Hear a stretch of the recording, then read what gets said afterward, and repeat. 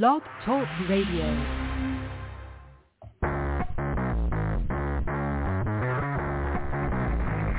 Hello and welcome to Action Radio. This is Greg Penglis coming to you from the historic district of downtown Milton on the banks of the beautiful Blackwater River. And now let's get into Action Radio.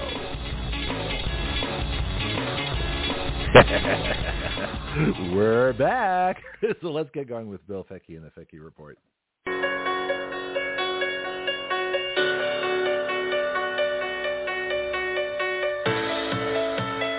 Hold on tight. Action Radio presents the Fecky Report.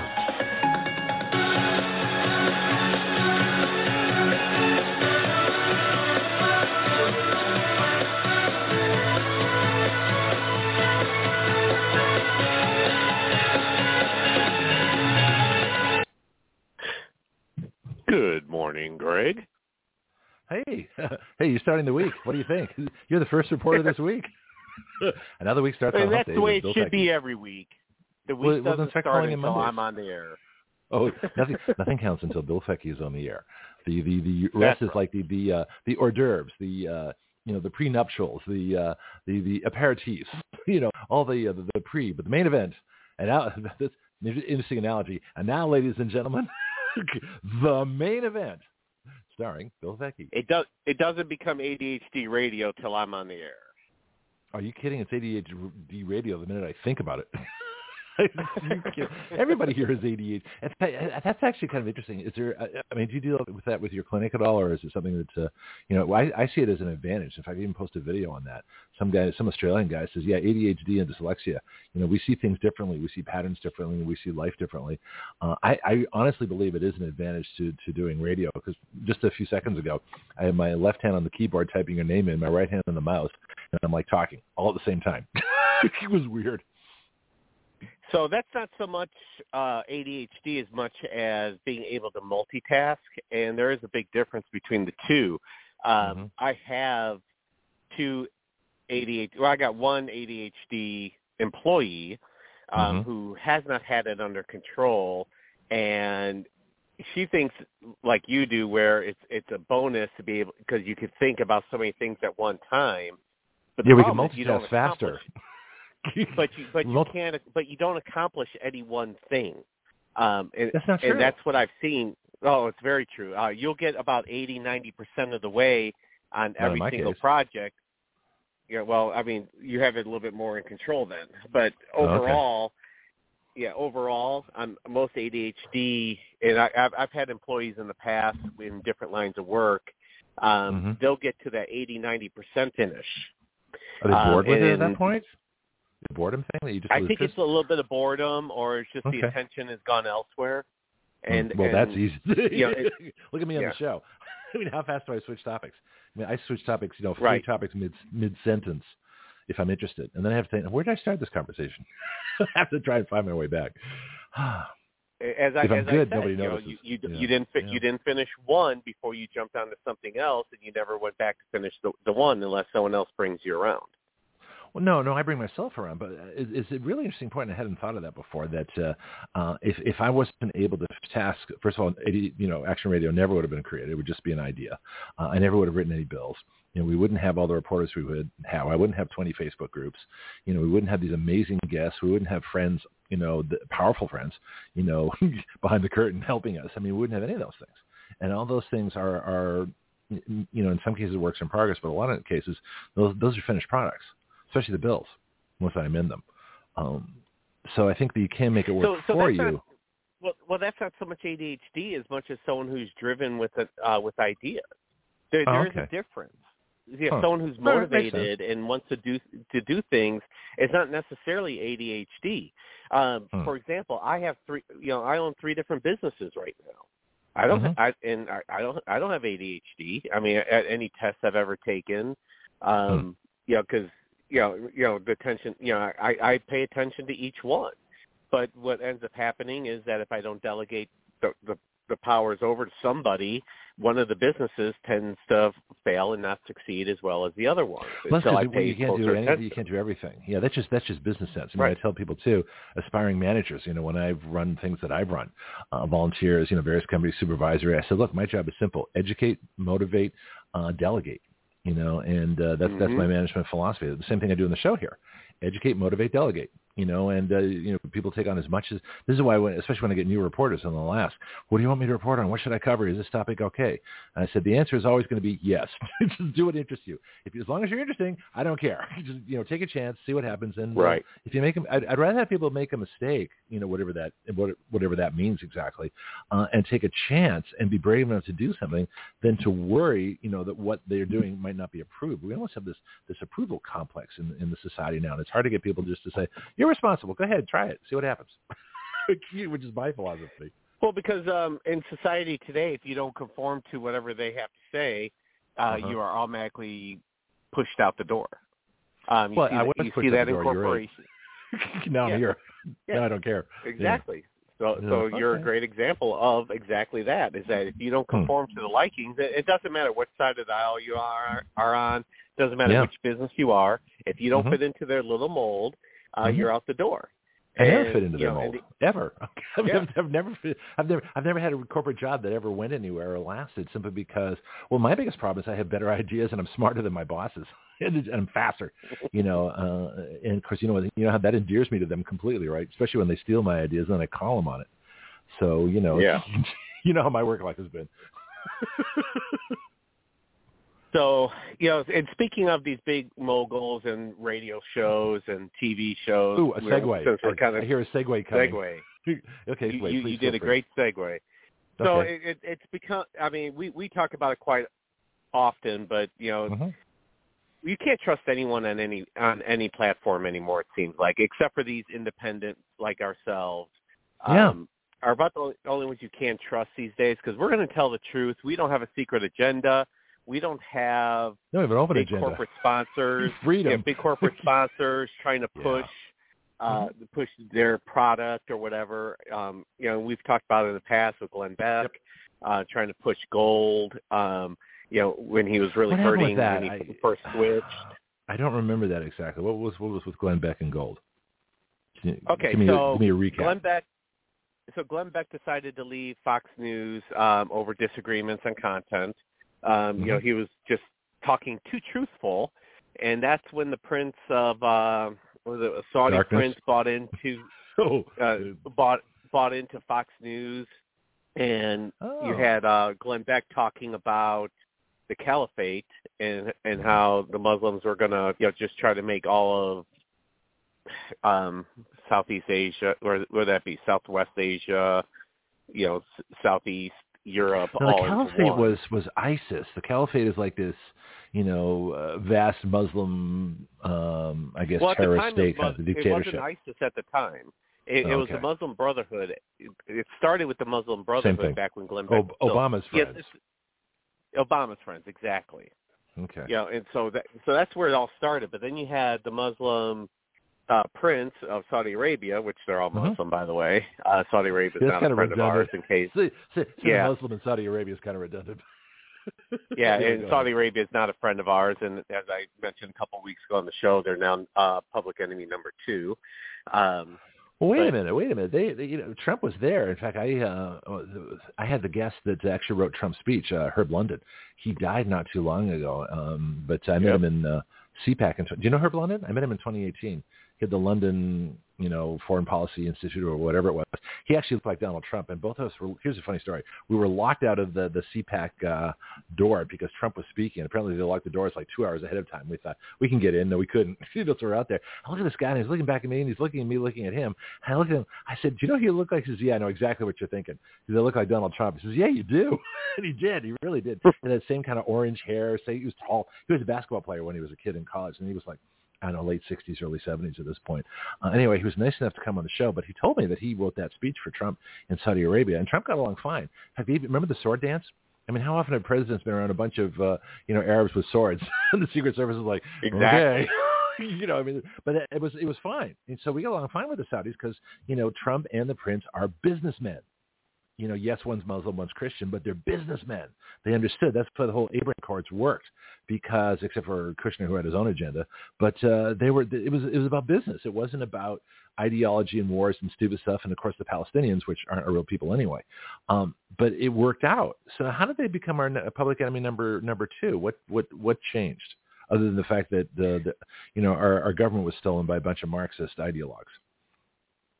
All right, so they've actually been our public enemy for a very long time, and you'll see that anytime that we try to become energy independent, every single time, and then what Saudi Arabia does is that they pull back all their oil reserve and gas reserves, and then squeeze out in the prices end up rising because of it, and then there end up being shortages.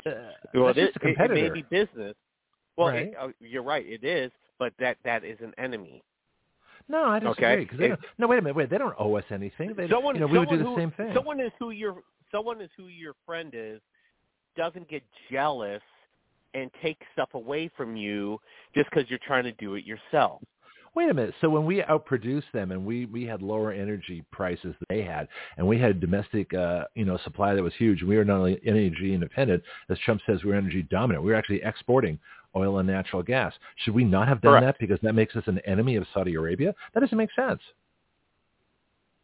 Okay, so we for years and years used to be energy independent. Then the leftists took over. No, the leftists made us dependent. The leftists held back our supply to not offend the Saudis or to make us depend or to try and get rid of oil in general. Go ahead. I'm sorry. No, we've had tons of oil refineries that were shut down because of the leftist environmentalists, and we became very dependent on Saudi Arabia because of it. Yes, but that's not their fault. It's not their fault. Well, it is our fault. You're right. But at the same time, if we are so-called friends, friends do not stab each other in the back just because a friend goes out and creates their own business. No, it's nothing to do with friendship. No, life is more complex than that. Look at Russia. We had a Cold War with Russia. We had nuclear weapons pointed at each other, and we sold them wheat. I mean, how do you figure that?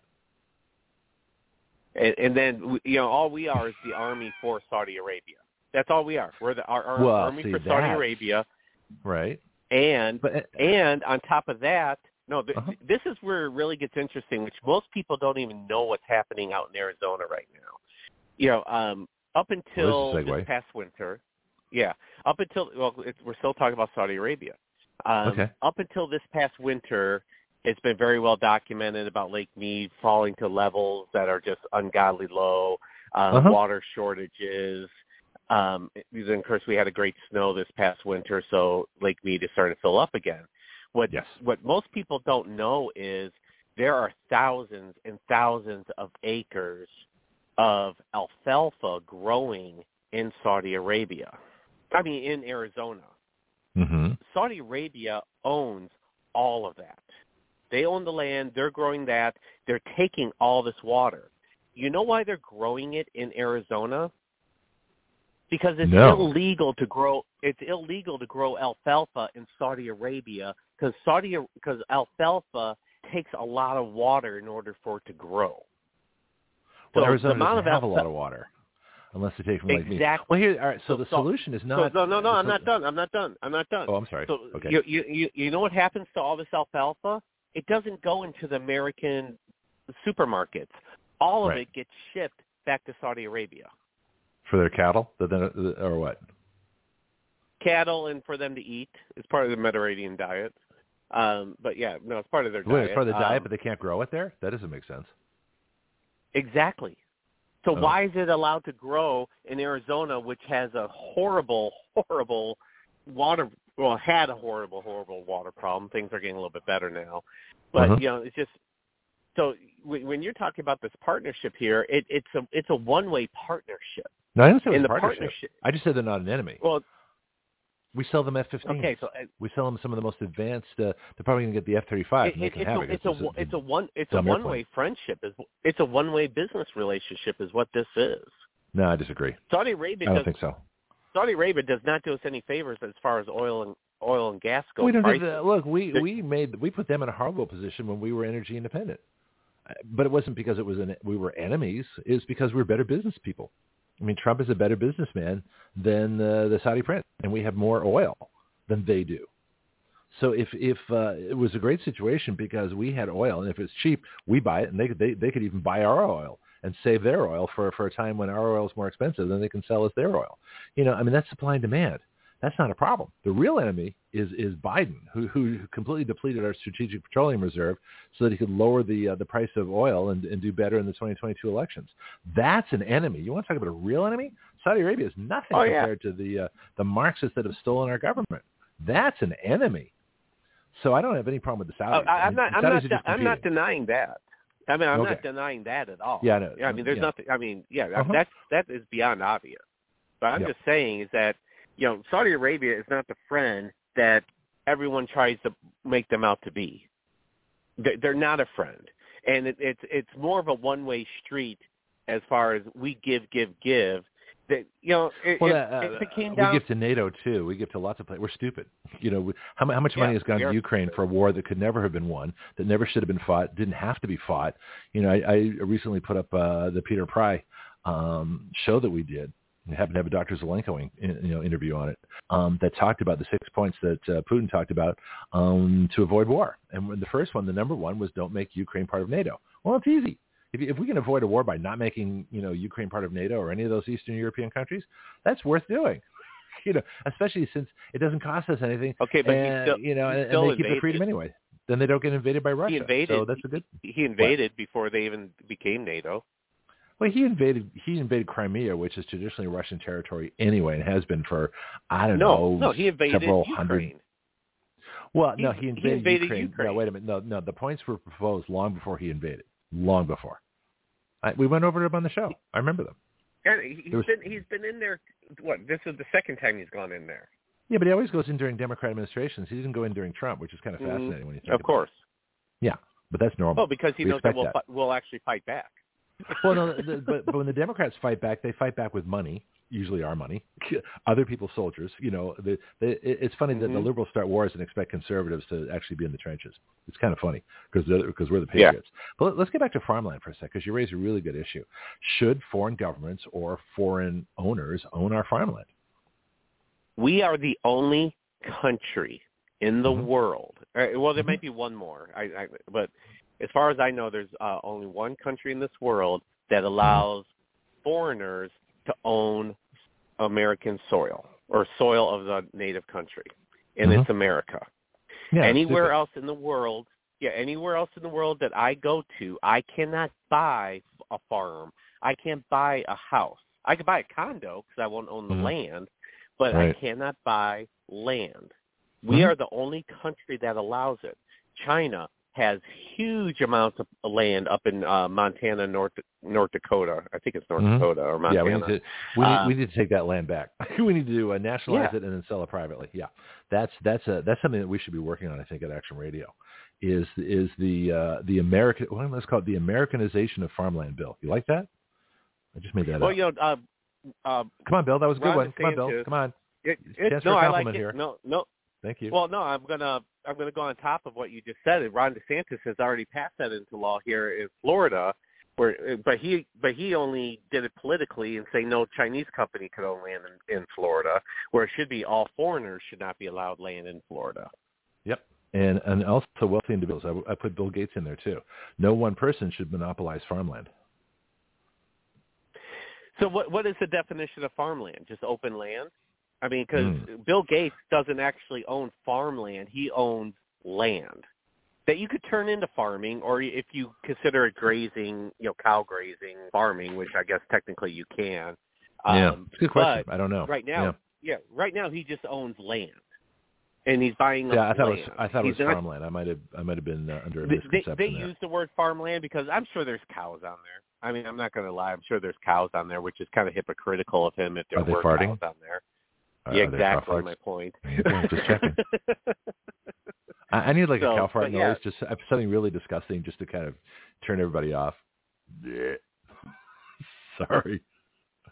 Anyways, but the low point of the show has just been reached. Now we're going to reclaim our grandeur. So do we put a cap on how much land one individual can own? That's a good question too. I think the something that happened in New England a while back. I remember being there when I was either high school or college. They had what they call perpetual zoning because they had a farmland crisis because there isn't that much land in New England, especially Massachusetts. It's all been bought, paid for. You know, I mean, you go out west and like Nevada is like 70%. Controlled illegally by the federal government. Well, there's no way that's going to happen in the New England states.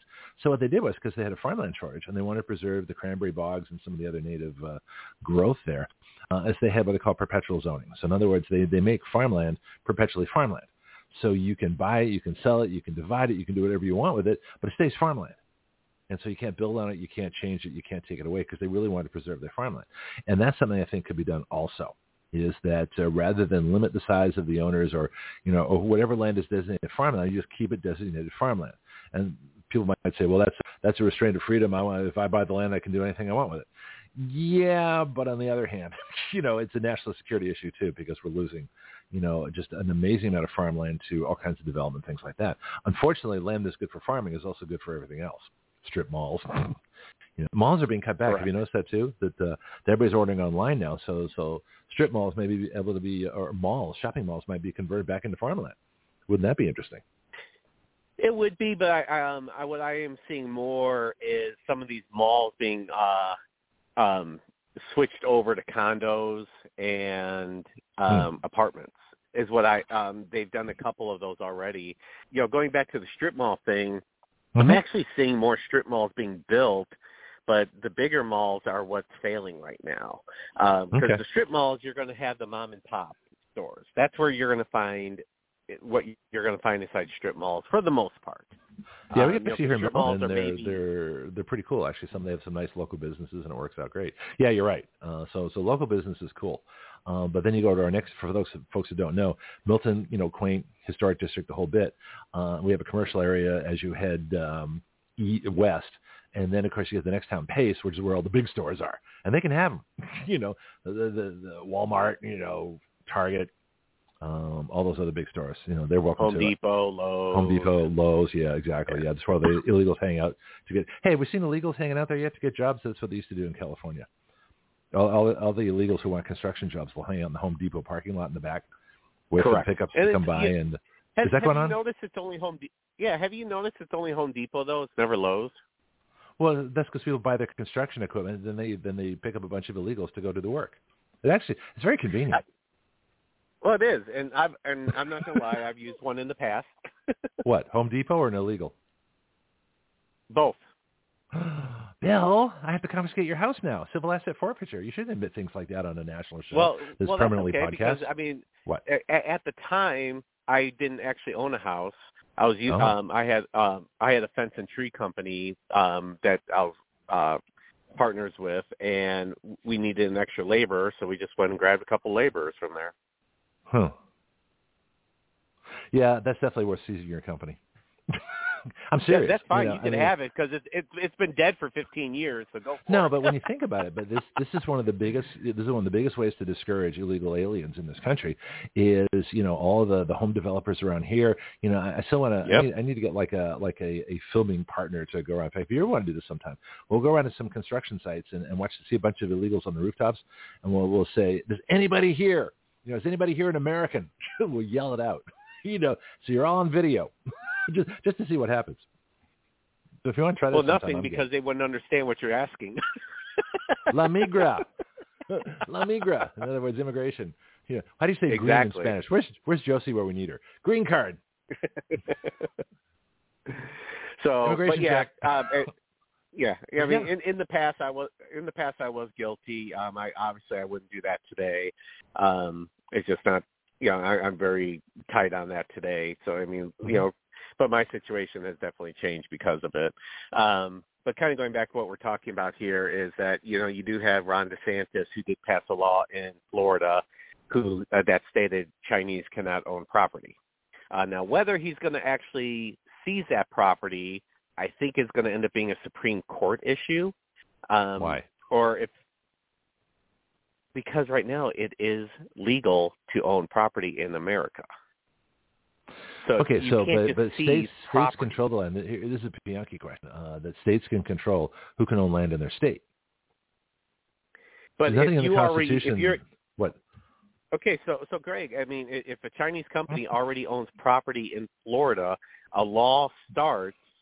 You do not want to set that precedent of, the state of Florida seizing property, because now you get a Democrat in there and say anyone who owns a gun, we're taking it. You can't be a homeowner. Yeah, no, those are two different issues. It's very different from a foreign country owning property. And they have a lot, some law against Canadians owning, too many houses or something like that here, like summer homes and things like that. They're not in the summertime. They're only here in the wintertime. So there's some restrictions on property ownership already in Florida. But there's all the difference in the world between a Chinese communist country. Say that again? It's only homeowners associations that put restrictions on how many rentals you can have, how many part-timers you can have. It's not a Florida law, but you're still setting a dangerous precedent of changing an the U.S. code, which the U.S. code says, or maybe it is just state codes and he's changing it. But do you really want to start going down that path and and trying to figure out who should and who shouldn't? Because you got two different paths. There's a difference between Americans and foreign nationals, okay? Especially foreign governments, especially foreign communist governments, especially foreign communist governments that are stealing our technology and building hypersonic missiles that they're aiming at us. Okay, that's an entirely different situation than an American citizen gun owner. You can't equate the two, okay? So if we were stupid enough in the past to allow a Chinese communist government to own farmland in Florida, I think we can correct that mistake. Just like we need to correct the mistake of all those people that came here illegally last, say, 20 years, gave birth to Americans on American dirt and somehow claiming citizenship when that's the 14th Amendment specifically prohibits that. So we have millions upon millions of citizenships to correct. What's that? You could maybe force them to sell, but you can't seize that property. I'm telling you, it sets up a very dangerous precedent. Okay, so all right, so let's go with forcing them to sell. I don't mind that. Yeah, but all they're going to do is just sell to a Chinese sympathizer who will be controlled by the Chinese anyways, like a Biden. And that's how they're going to circumvent the whole thing. There's tons of Chinese Americans who are here legally. Yeah. Well, it might be a national security issue. I mean, I don't know how to do this yet. I'm exploring the options. But it doesn't make any sense to me that we permit Chinese communists or any foreign government to own land, to own farmland, which is a national security issue right now in the United States. I'm 100% behind this. But we're not treating Americans the same way, and that's kind of crazy. That's and we give away so much in this country. It's like allowing foreigners to come in here and give birth to kids that they call Americans, and then 5 generations move in. That's not legal. It's the policy, but it's an illegal policy that needs to be corrected. So just because citizenship was mistakenly awarded doesn't mean we can't correct that for literally millions of people. Now, what's going to happen, I don't know. It's going to be interesting. That's going to be a long debate, but we still have to do it. In the same way, mistakenly selling, our farmland to the Chinese communist government. You listen to that, Beijing? Because China listens to us, by the way. That's a mistake. We need to correct that mistake. But it's not the same thing. But you can't compare it to Americans.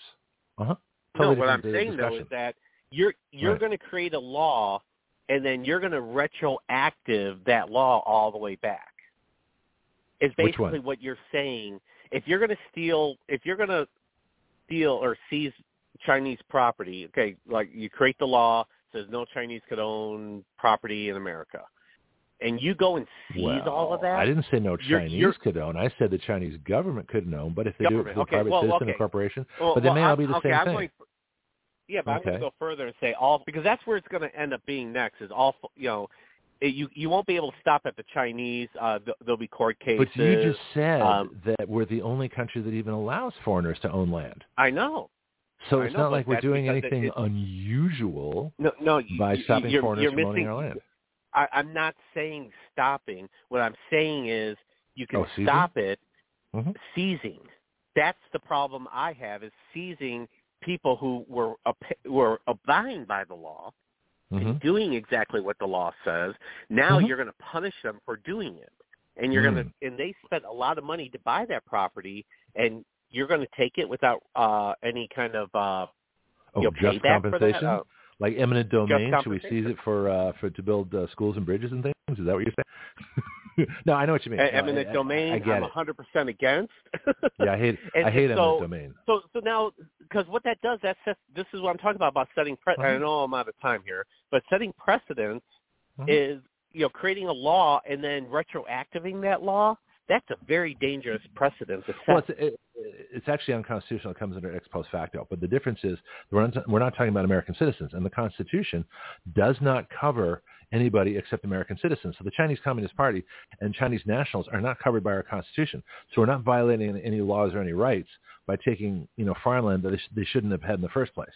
Okay, that's very different than trying to take the property of Americans ex post facto. In other words, when Kamala Harris, the illegal occupant of the vice president's office, in California said, I'm going to register all your SKS rifles, for example. But we're not going to confiscate them. We're just going to register them. And then she confiscated them, and then said you couldn't own them even though you could before. That's illegal because that applies to American citizens. We have constitutional rights in this country. The federal government is prohibited from doing certain things. But the federal government is not prohibited, nor is the state of Florida prohibited from seizing the land of Chinese nationals who shouldn't have had it in the first place. That's my argument. You can make it, but I do believe that you're wrong. And, I mean, it maybe not legally wrong, well, that's but definitely morally wrong. Yeah, How am I morally wrong? Probably even legally wrong. Yeah, give you one more chance, and we're going to get Wendy. So what? Tell me why I'm morally and legally wrong for Chinese nationals and Chinese communists. Because all I'm saying is creating a law and then retroactivating that law 100 years. I mean, how long have they been buying property here? I mean, so you're going to steal all that property because that's what it is. Seizing property is stealing property. Well, civil asset forfeiture in that respect is stealing from criminals. Is that what you're saying? We got to hold this up. It is. No, civil forfeiture is very wrong. No, it's not. It's perfectly legal as long as it's done with conviction, after conviction for Americans and anytime we feel like for illegal aliens. Hold on, Bill. Got to go. Give your plug and we're out of here. Or you're out of here. Okay, so I'll earn my $1 for today, and I'll talk to you guys next week. Here we go. Do you really want the truth? Do you have questions you can't ask in church? Welcome to the Oh My God Report. Wendy Arthur is more concerned with truth than propaganda, putting more value in Scripture than religion, and more about you and your relationship with God than your membership in any church. This is Christianity with a Kick. Hi, Wendy. We're back. We are back. That's awesome. Oh, wait a minute. Hold on for a second. Yes, God? Oh, you're glad we're back too? Couldn't you, help us out a little bit? Oh, that's not how this works. Oh, I get it. Okay. Free will and all that kind of stuff. Fix your own problems. Got it. Thank you. Thanks, God. Appreciate the help. Okay, back to you, Wendy. No. What do you mean, no? No. God does not say fix your own problems. I'm sorry. That was very callous. Okay. This is what happens when I improvise. You know what's going to happen? We're going to get a real phone call one day. It's going to be really interesting. Yeah. Okay, That's so true. correct my transgression, please, before we do get that real phone call. Okay. Yeah, no, God does give us free will, and he does give us intelligence to fix things, but when it comes to a point where you cannot get something done, it's not working no matter what you try, it's just say, Lord, I really need your help, and he'll say, on the job. Oh, no, I know, but I knew we could fix this. I knew Blog Talk could fix this. But quite frankly, in that case, you take the next call. How's that? You get it next time. I'm just going to have the phone ring, and you answer it. And you're going to be stuck making something up. See what happens with you. You think it's easy? Okay, fine. Go ahead. All right. Yeah. We'll see. This is what happens when I have 2 days off, folks. When I don't do radio for 5 days, it's like, pent up, consumer demand or aggression or whatever they call it. Yeah. So we're on maximum adrenaline. I'm on a roll. Well, everything seems to be on a roll. And that's what I wanted to kind of talk about today. I'm just going to be giving some prophetic updates. Oh, good. Please prophesy. Yeah, and well, I these are not my prophecies, but because I've been following the prophetic for many years, and I know who I can trust and who I don't. Well, just give credit to you. That's what I do. I quote sources all the time. Even the big guy. So, yes. Well, not that big guy. They're the real one. Yeah. Anyway. Yeah. Yeah. Well, and there's several that I have always given credit to because I trust Julie Green. I trust Amanda Grace. I trust Charlie Shamp. I trust Nate Johnston. There's several that I trust. So, and there's a whole bunch I don't. So anyway, it's interesting. These aren't household words. These people are not seeking fame, fortune. They're not like Joel, what's his name, that mistook profit for profit. It's not spelled Profit, idiot. That meme was going around for a while. Joel Osteen has never claimed to be a prophet. So okay. And well, that's good. Fact, he never even wanted to be a preacher. But when his dad died, his family pressured him into that. His gift is encouragement. He is not a preacher. He's not a pastor. But he got thrust into that position because of family pressure. So, I'm not excusing anything because there are several things that I've not been really happy with that he said and done. But you know what? I'm not God, and I'm not here to judge. I'm just saying that, he if you're trying to fill a role that God has not called you to, it's going to be a rough road to hoe. Just saying. Okay. Yeah. That's your first time. And then we want to talk about judgment sometime, of what we're supposed to judge, what we're not. That'd be an interesting discussion too. So feel free to make a note. Yeah. Okay. So what you got today? Well, I have been saying for almost a year now, be prepared. So I'm going to bow now, avoid the rush. Yes, but this is called Be Prepared in the Natural. I've been talking about how the great silence is coming, that have your pantry stocked for a while, have some gold and silver on hand. I'm telling you that it's fixing to hit. And I've been feeling this in my spirit for quite a while, but as things get closer, you get that unction in your spirit. Wow, I probably need to go ahead and get this done. Been having that a lot lately.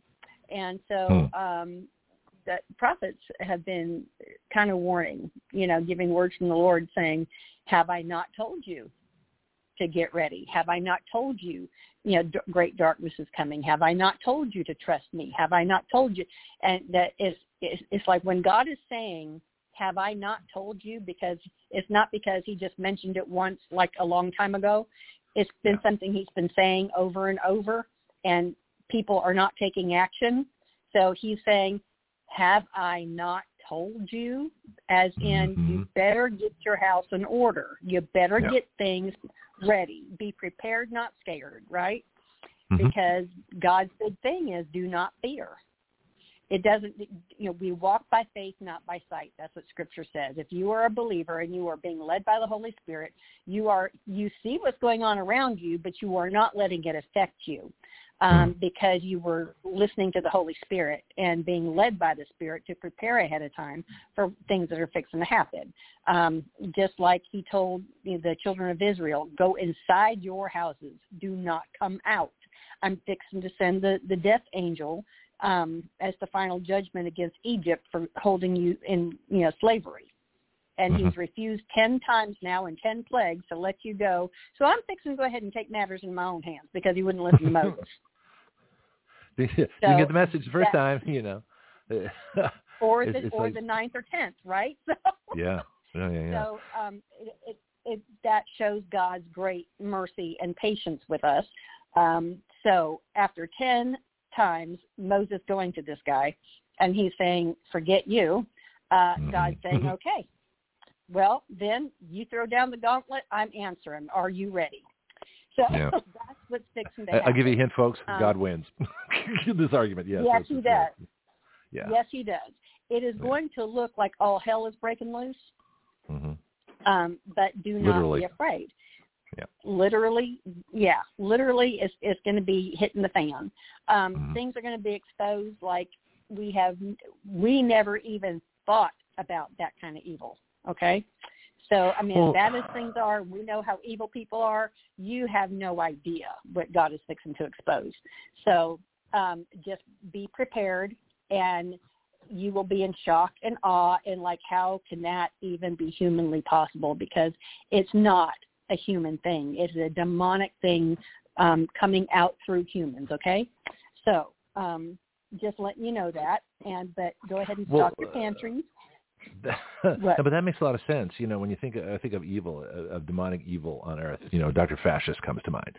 And here's a total psychopath with no conscience, killed 1 million people easily, killed lots of people with AIDS, with AZT, did it for profit.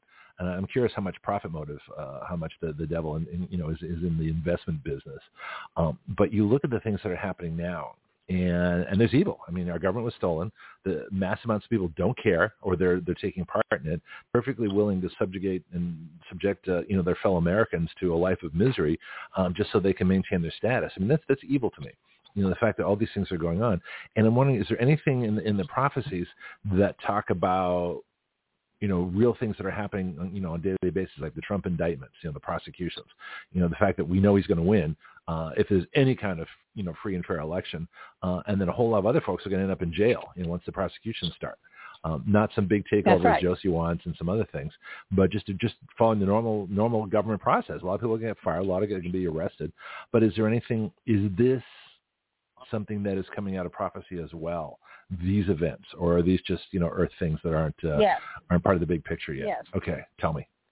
And an interesting point was brought out last week about Biden is the president of the America that was created by the Babylonian system. Trump is the president of the republic that God set up through the Constitution. And so what's the Babylonian system? The Babylon is the world system as we know it. We are all in slavery, and we don't even know it. We have been told it's the world government, right, since I was a child, and this has been going on for hundreds of years. You know, God never meant for us to have a mortgage on our houses. He never meant for us to have, you know, a debt of any kind. And we are to be the lenders and not the borrowers. You know, I mean, this is all scriptural stuff for those who are Christians. But we were born into the Babylonian system. It was set up almost, just very shortly after America was established. And Jefferson warned us, if you ever let the banks decide what's going to go on, we are all in trouble, and we are going to be slaves. And he was exactly right, because that's exactly what we let happen. So, and most people don't know that our income tax goes to pay Britain. You have to show me that, because it's and the reason I say that is that's fixing to come down to. Yeah. Well, but Josie anyway, and I have these arguments all the time. I know you don't believe that, but that's okay. Wait a minute. That's a whole other show. Yeah, we'll do another show on this, because Josie and I have an ongoing argument about what I consider the line. There's a line between things that I know are absolute conspiracies to destroy our lives and put us under, world government slavery, and then we cross this line and we get into things that make absolutely no sense to me. We can send paperwork away for being a sovereign citizen. Our lawyers are registered in England, and the income tax goes there, and like you were just saying, and that the United States is a corporation, and that we have a secret account in the Treasury. And I was like, where'd you get all this stuff? To me, it's utter nonsense. But if you got to convince me. We'll have to show you. In 1871, that happened. But anyway. No, it didn't. No, it didn't. We're not a corporation. We're a country. Wendy, we're a country. But anyway. No, it didn't. We'll see. Okay, fine. But anyway, there is a dual system in place. There's the world system. Well, I agree with you there. I agree with you, but we'll have the great. We're not a corporation. Are a corporation debate on a different hour. Yeah, and because to me it doesn't matter if we're a corporation or not. It's still the world system, and it's still going to come down. That is true, because it is keeping people in slavery, and God is not about slavery. So, well, could it be just? I think of that as a distraction. So if I were the evil one, I would be distracting people with all kinds of non-conspiracies to keep them occupied. And hiding the real ones. The real one is, yes, there's a world government that wants to enslave us and have us eat bugs and give up our property. Absolutely. But on the other hand, I don't think that these secrets are and all this other stuff. I think it's a distraction. Someone was talking about? There was something. I'll see if I remember it just the other day. These distractions are engineered that to get people worried about things that make no. Oh, I know what it was. A friend of mine who I had on the show previously, we were talking about people saying that you can't do anything, that you can't change anything, that part of the deep state, infiltrates every group and says, well, yeah, it's not going to work, and I get people like that all the time talking to me. Well, Greg, you haven't passed any bills. It's really not going to work. I'm thinking, you're part of the conspiracy. You're part of the evil, and I see this all the time. That's and right. So the non-doers, the people that, it's like they're the GOP. The reason I call them the gelding old party is because they can't produce anything. They're incapable of action, and yet those of us out here that are trying to create action have a wall of people that refuse to do anything. I mean, how hard is it to copy our bills and send them in? It's not, but they don't do it because they're convinced that nothing can change, nothing can work, and but I think a lot of people are inspired by other people saying it can't work. That becomes the myth. Well, I'm sorry. It's all right. The whole thing is all these naysayers, they want the system to stay in place. That's what they know. Right. For somebody to actually wrap their mind around the fact that we were never meant to have mortgages and or have to borrow from a bank in order to build something or do something. But that is what we have been taught since we can walk and understand. Oh, well, you go and you go get a mortgage from the bank. I mean, nobody questions that. I've never had one. They just assume that that's the way it's done. One. Yeah. Well, what mortgage means? Mortgage? Mort. What does mort mean? It means death. It's a death contract. Yes. That's exactly what a mortgage right. is. It's a slavery. death contract. Yeah. But we are in slavery and don't even know it. People think the American dream is having all these things, but you're mortgaged to the max. You're maxed out on your credit cards. You're in debt. You are not free. You are a slave to the bank and the credit card companies, and you have to work to pay them. You're not keeping your money. You are paying them. Inflation and now does we that have too. the CBDC that just rolled out. And get prepared for this, people. I'm telling you. Coming now into the age of the paperless society, a cashless society, and that the government will tell you what you can and cannot buy. They even will, and I just watched a bunch of videos of Klaus Schwab and all these other people who have this big champion, whatever they call that, something about champions, meeting all these financial people from around the world. And they're all praising the CBDC, which is, if you don't know what that is, it's a central bank digital currency. And they rolled it out in July. And over the next 6 months, when the dollar keeps falling and falling and falling, because of all the BRICS nations joining BRICS now and denouncing the American dollar as the currency for trade. So now you have to trade in your money somehow because it's not going to be worth anything. So the government or the central bank, it's not the government. The central bank is not any part of the federal government. I'm just letting you know that.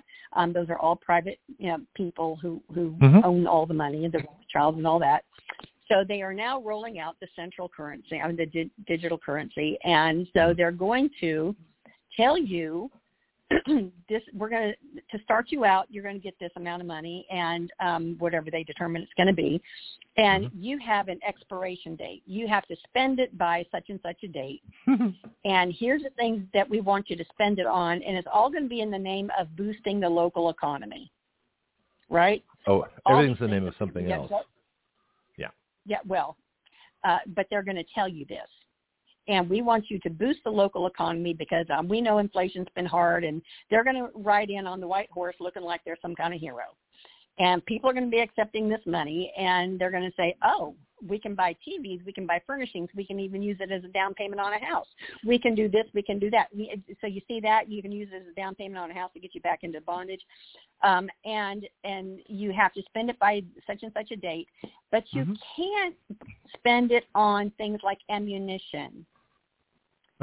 or other things that they deem unnecessary. Right. And we have a cure for that. Yes. And if you do, they have the right to cut off your access to your money. So do you see government control here? So I'm just trying to tell you this is not a good thing. Get ready for them to own you and tell you what you can and cannot do for life. But here's the thing, though, and I wonder if this is in prophecy, too. So, you know me, I have a few ideas here periodically. One of them is a constitutional amendment that I have right in front of me. I just pulled it up. Congress shall not have the power to borrow money. And this simple concept. So if people are sick of complaining, if they don't know, what can we do? There's nothing we can do. There is something you can do. Okay. This is the whole point of Action Radio. Action Radio is the one place where there's always something you can do. And so let me read this to you. I don't know if we've gone over it, but it's very simple. It says Article 1, Section 8 of the Constitution shall be amended by striking Clause 2. Clause 2 says to borrow money on the credit of the United States. 1, 2, 3, 4, 5, 6, 7. Let me try it again. 1, 2, 3, 6, 7, 8, 9. 10 words.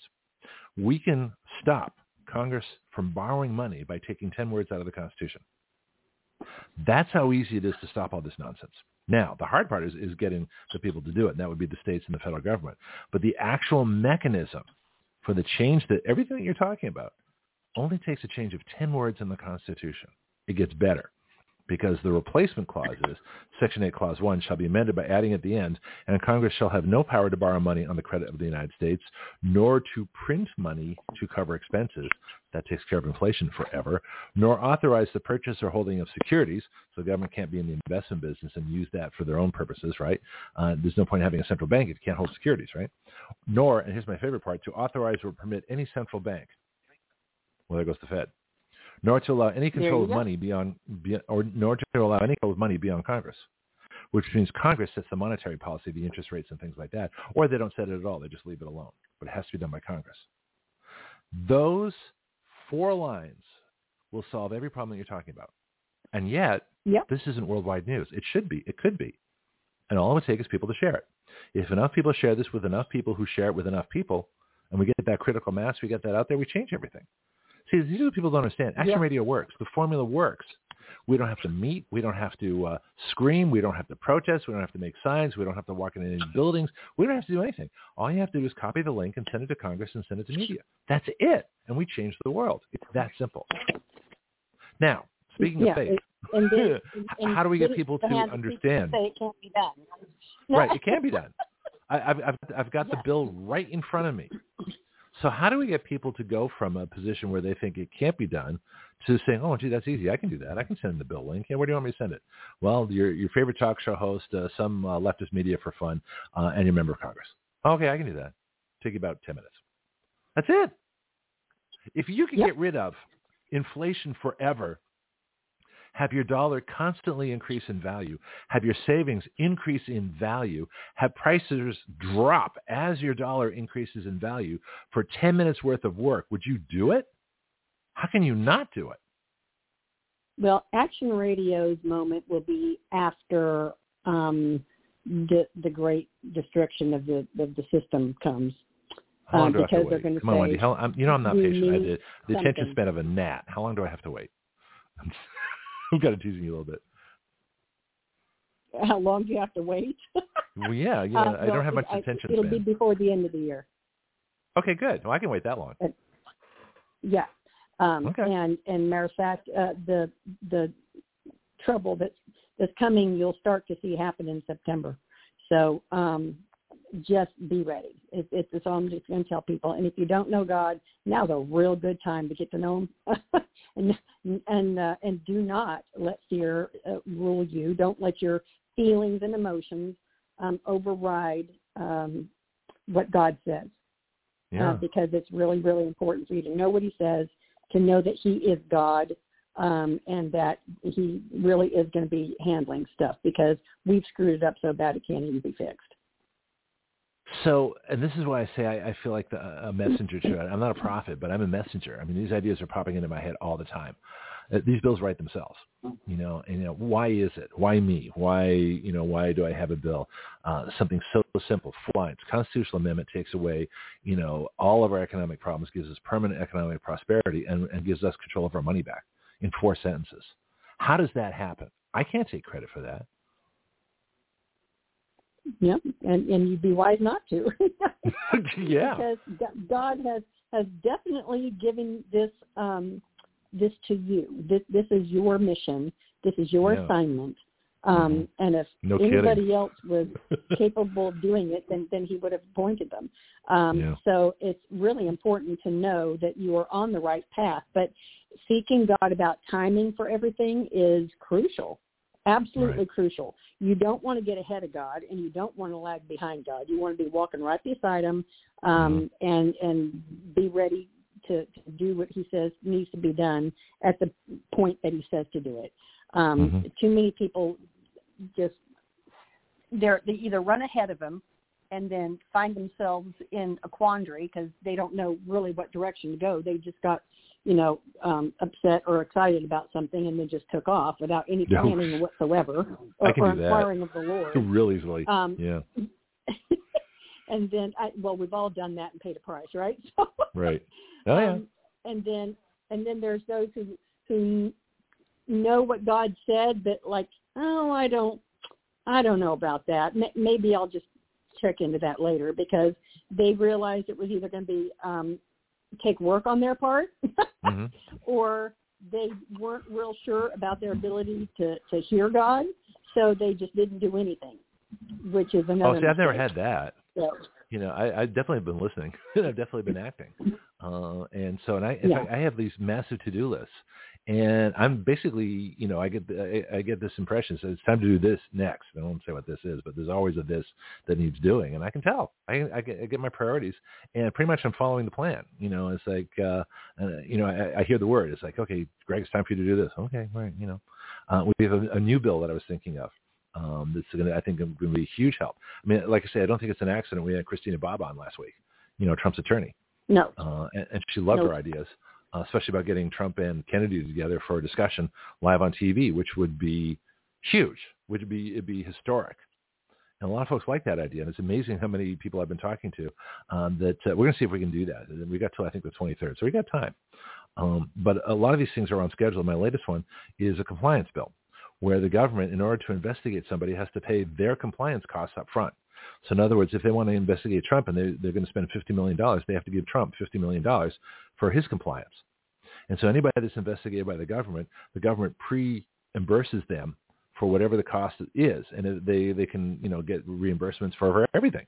Because you can be ruined by the government and still be, proven innocent. But why should you have to prove yourself innocent? So why not get the costs up front? So people should be able to charge for their time, for research, for paperwork, for lawyers, for everything else. And, until you're proven guilty, and then you can have fines and, imprisonment and things like that. But until you're proven guilty, it shouldn't cost you anything to be investigated by the government, because that in itself is a prosecution, is a conviction. You're already guilty, and now you have to spend all this money and all this time. Well, that's not right. Yep. So that might change the way the government investigates, knowing that they have to pay exactly how much they're paying for an investigation. Of course, they'll lie about it, but people can claim reimbursement on every act of compliance, and of course they'll pad that too. It's going to be a mess. But the point is that if you're innocent until proven guilty, it shouldn't cost you anything while you're innocent. That's the basis of it. And that would just hit me. I think it was cutting an avocado or something. It was, that's an idea. Let's do compliance costs, reimbursement. Like I say, this stuff just hits me out of nowhere. It's really quite fascinating. Don't you love how God works? Oh, God, Lord works in mysterious ways, and it's real mysterious with me. But it's not. It just happens. Bike riding. I'll see a rabbit and get inspired with an idea. Rabbits are really good for messengers. Dragonflies are too. Now, I don't know if you've talked, we're almost done. Okay. Have we talked about spirit animals, and does this in any way conflict with God's teachings? That being connected with the natural world, the spiritual world, in different ways. But I mean, I'll be bike riding on my favorite little pathway, and I'll look up and there'll be a dragonfly flying beside me for like 30 seconds, and that's not a natural thing for dragonflies to do. And there I look up and there's my dragonfly, my escort. Explain that one. Well, there is no such thing as a spirit animal, but there is signs that God gives you, and he's trying to tell you something. Okay. So like that dragonfly, coming beside, and if you see dragonflies a lot, or if it's, something else, if you see a sequence of numbers, the same numbers over and over, or if you see a certain color multiple times throughout the day, and not just like cars driving by, I'm talking about, just everywhere. It just strikes you as odd that you're seeing this one particular color everywhere you look. Or if there's, something like that, there's when you know that something is odd or different or piquing your curiosity, check into it. God's trying to tell you something. So okay. So I've looked at the spirit animal thing, and dragonflies represent change, and so that actually makes sense. If we take that, if God doesn't recognize spirit animals, but it recognizes that this is a message to me, it's a pretty strong one, because I see them all the time. And looking, go ahead. When you talk about a spirit animal, there's a lot that goes along to that, goes along with that, in certain, like New Age and all that kind of stuff. So that's why I'm saying the way that they are looking at it, there's no say. You are not going to, turn into this spirit animal and have this animal's karma. No, I think it was a guide. That kind of thing. Yeah, they're guys. Yeah. It's like when the martial arts take the white crane style. Kung fu, monks do not become white cranes. They just, dance on one foot. Yeah, no, they do not. But they use that as an example. It's a guide. And so in the same way, this is a guide or a message, which makes sense. Yeah. No, I don't think I'm becoming a dragonfly. Please. I will buy message, but I will not. I can't roll with guide, because the Holy Spirit is our guide. Period. End of story. So but that God can certainly use anything in creation to get your attention and to speak to you about something. Okay. So just pay can attention. Angels be dragonflies in that respect? No. Okay. Angels are spirits, and they are created beings, and they have one job, and that is to carry out the word of the Lord. Period. End of story. Okay. Well, that makes sense. This is why I ask you. Yeah. Yeah. All right. Interesting. I mean, and it's good to have these conversations, because otherwise, if you don't ask, you don't know. Exactly. Hear that, folks out there? That and are thinking of questions you didn't dare ask? Go ahead, ask. Angels. And we should probably do another show on angels, because there are so many aspects to angels, and people think that they're just my grandmother died, haven't got another angel. No, that's not how that works. So and there's it's a nice thing to make people feel better, but no, that's not how that works. Angels are incredibly powerful beings, incredibly powerful and fierce. And so we have a total misunderstanding of angels. So are we assigned angels, or do they choose us, and do we have multiple angels? I mean, these are the questions I have. Yeah, no, we are assigned angels before we're ever born. Okay. Because our spirits are already living in the heavenly realms. And then when we are conceived, then a spirit is attached to who God wants to create inside a womb, and that child is born, and they've already babies, when they look like they're looking off and looking at something, they really are. They're seeing in the spirit, because they were just so fresh from heaven. Right. And the older we grow, the less memory we have of our spirit memory in heaven. So it's important to reattach to that, when you at salvation with Jesus. So, and that's a whole nother show too. Yeah. We could do a show, live spiritually as a 5-year-old, but as an adult with wisdom, and you'll be fine. You'll keep your childhood spirit and your adult wisdom. What's that? Faith like a child. The Lord says, unless you have faith like a child, you're not getting into heaven. So that makes sense. Awesome. Yeah, no. In fact, that's 5 years old was when I think I had the world pretty much figured out, and ever since then it's conditioning. But if it is, it really is. So just take who you are at 5, and look at the world as you did at 5, and everything will make sense to you. You can tell because things are very clear to 5-year-olds. What's that? Yeah. The old saying, everything I need to know, I learned in kindergarten. Yeah. No, not in kindergarten, because that's German for kids' garden or whatever. It's it's like the old Prussian school model of oppression. But no, I'd say by 5 years old, most people have the world figured out. They know that there are boys and girls and men and women. They know that there are good people and bad people. They know that they have gut feelings and instincts.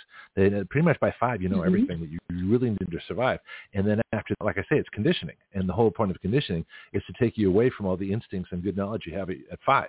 So if you go back to your 5-year-old self and realize and look at the world that same way, but with the experience, so you don't have to make certain mistakes again, and the wisdom of being older. So you get older and you gain experience and all that other kind of stuff, but you still look at the world as 5-year-old, then everything makes sense. So when these idiots come along with these trans folks and say you can do this and that, and and all this other nonsense that's going on in the world today, as everything as the crazy people are out, you look at it at 5. What would you say to them if you're 5? You'd say you're an idiot. You can't do that. You just come out with it, right? This is why 5-year-olds are great. I know. Yeah. I know. If you listen in on their conversations, and a 5-year-old has no problem saying, "You're so dumb." Yeah. Exactly. They say something ridiculous. Oh, yeah. But adults don't want to say that because they don't want to offend people. Kids don't care. Yeah. If they think you're stupid, they'll tell you. Yeah. And that's a good thing. Yeah. They're unrestrained, no filter. But the filter's the problem. That's what gets people in trouble, because then they're afraid to say something when they should. Well, and yes, we have been conditioned this way. This is true. But we are now into Bonnie's time. Bonnie's not here this week. So I would have said something. No, she's got stuff to do. So she's off this week. In fact, I've invited every reporter. This is why I put we have an Action Radio group chat, which is only for Action Radio people. So everybody. Marco's back by the way. He came back a while ago. So Marco, good to hear from you. Oh, good. In the Netherlands. And sorry we were out for 2 days. Not my fault. It's a blog talk thing. I really tried. I wasn't like on a beach. I was going to say a beach in Maui, but I really can't say that now. What do you think of that? Do you have a couple more minutes, or do you have to go? Yeah. Well, I posted on some of the Action Radio pages about the interesting fire rings that are burning in perfect circles in Maui. Fires don't burn in perfect circles, by the way. No, they don't. And an article Crops came don't grow in perfect circles either, by the way. In fact, nothing in nature happens in a perfect circle. Nothing in nature happens in a straight line. There is no single plant that occupies an orchard. If you look at a forest, it's always multiple species of everything. It's called biodiversity. This word diversity is actually a good thing. Well, anyway, getting back to Maui, saw an article this morning where we just done giving like a gajillion dollars to the Ukraine again. Of course. Got to keep the kill going for the war that can't be won. Yeah. I mean, that's just that's what governments do. Yeah. So Brandon decides that the victims of the Maui fires only need $700 each. How insulting is that? And that's after his no comment. Well, I'm surprised because Hawaii is a liberal state. I know with East Palestine, those are Republicans and white people, so they had no interest in helping them, and they're still hurting, from the train derailment, where they blew up the chemicals right there in the town instead of containing them and removing them, which is what they should have done and could have done. And that they're still doing, by the way. Oh, yeah, but Pete Buttigieg, whose claim to fame, Pete Buttigieg, who married a dude, and that excuses everything. Yeah. But Maui's, I've got my own research that I've been doing the last few days. This is why I never come up with a story right away. But I'm just curious what you think. Have you seen the video? Did you send me the video, or somebody sent me a video which I posted of these direct circles? Yeah, I posted it. I posted it on the page. Okay. But here's the thing. The same guy who was in charge, I don't remember his name at the moment, who was in charge of the Las Vegas Pelletier. shooting. I think it was Pelletier. I saw the video too. Yeah. Well, he was saying that when the fire started that things were getting under control until all of a sudden the fire hydrants ran out of water. How about that? Just like all of them, all the hydrants at the same time ran out of water. Almost like somebody turned off the water, isn't it? Almost Which wouldn't surprise. like that, yeah. Yeah, how about that? Yeah. So that's suspicious. Now, I don't know how much water they had. I don't know how much water pressure they had. I don't know if they've ever had a fire there like this. Well, they haven't had a fire like this, certainly not in the last 100 years. So the question is, did they have enough water to start with? Did they have an adequate water supply? Maui's apparently pretty dry. I had no idea. It's not like Oahu where it rains every 5 minutes. But it's a pretty dry island. No. They have low water alarms. Well, if you ask any firefighter, they have low water alarms on all hydrants, and they never went off. They just stopped. Something else suspicious too. Yeah, no, that's the water problem needs to be investigated. Another one is they left power on. So from what I've been gathering is they did the same thing California did. Stupid leftist land management. They let the trees and branches and shrubs and everything else grow around the power lines. And when they get dry and the power lines slap together and make sparks, guess what? All that stuff catches fire. Now, if you look up San Bruno from about 6 years ago, it's exactly the same thing. And PG&E, Pacific Gas and Electric, paid out billions of dollars. Then they had, I think, the same thing happen up in Paradise with those big wildfires. It always happens in the fall, which is where we're headed for now, when the conditions are the driest. When the winds are the highest. That's why the hurricanes happen in the fall, September, October. Okay, that's just a crazy time of year for weather. It just is. And so the fact that this happened on Maui, the fact that in fact somebody videotaped, I think within hours of the fire starting. So look at all this. You've got all these tree branches, and you saw these branches growing all over these wires. Well, I remember Rush Limbaugh was making a big deal about this too. He said, "What is the problem with California?" This is back 6-7 years ago. He says, "We know what the problem is. You don't let trees grow around power lines." We have some power lines in Milton, and they've cut everything away from them, which is fine. I mean, whether you want the power lines or not, and quite frankly, I'd rather have, gasoline and things like that, organic fuels. But you need electricity, but at least put the towers high enough and keep them away from the trees. Why would you want that? Especially in places with hurricanes and things. When the power lines come down, the first thing they're going to do is cause a fire. So then the fires go all over the place. And here's the other thing: they didn't turn off the power.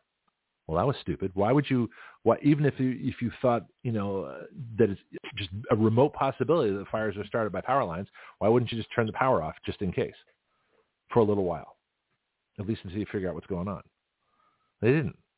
So we don't know about the water. We don't know about the power, and the little circular things that look a little interesting too. Wasn't Oprah's house completely safe though? Is that kind of ironic or something? Yes. Or what? Okay. Yes. So how close was she to the fires? So that's another interesting fact. How close was she to the fires? I don't know the proximity. I just know she's in that area. And the public backlash over that has just been amazingly loud. So I haven't heard that. I've been out of it for a little while. What's going on? Yeah, and so Oprah has decided, since everybody's angry that her 300 acres or whatever it was is safe, that she's going to make a large donation to the community. And I'm thinking, well, that's nice. I'm sure it's probably going to be more than Brandon's $700. But the point is, that there's a lot of land that is desirable around there that the certain elites have been trying to buy. So isn't that interesting? Yeah, land control is interesting as to who gets it and what. I was arguing with Bill earlier about Chinese communist land in Florida, and he was saying that you can't confiscate it. It's like, well, they never should have been allowed to buy it in the first place. So that's different than private property of American citizens, and we sort of debated that for a while. But land control is going to be huge. You know what else is interesting too, and I got a story on this for a little later on. We had a free for all. I'm hoping some more of the reporters from Monday and Tuesday call in because it'd be nice for everybody to meet. But apparently, there's a lot of fires in recycling places. I don't know if you've noticed that. They say they go through. Well, let me pull up the story real quick. There's let's see if we get this one here. You're breaking up a little bit. Oh, I am? Oh, okay. I've probably got too many windows open. let me see if I can find this here. America under attack, massive blaze in Pensacola marks ninth. I'm sorry, it's in capital letters. 9th recycling plant fire in first half of August alone. So remember when during COVID, all the hydroxychloroquine factories are blowing up? Yeah. And then the food process, right? Okay. So then the food processing plants blew up. A little while after that. And then the eggplant. The eggplants, eggplants. It's kind of funny actually. The farms, the eggplants, and then the train started derailing, and now we're getting fires in the recycling. Yeah. Oh, and then all the power substations were shot up. They were being attacked. Yeah, and now Tyson Foods is closing chicken plants, and yeah. Why are they closing chicken plants? Well, they give the excuse of that they're not making the money that they thought they would on a certain plant, but it's only the chicken plants, and everybody eats chicken, so shut up.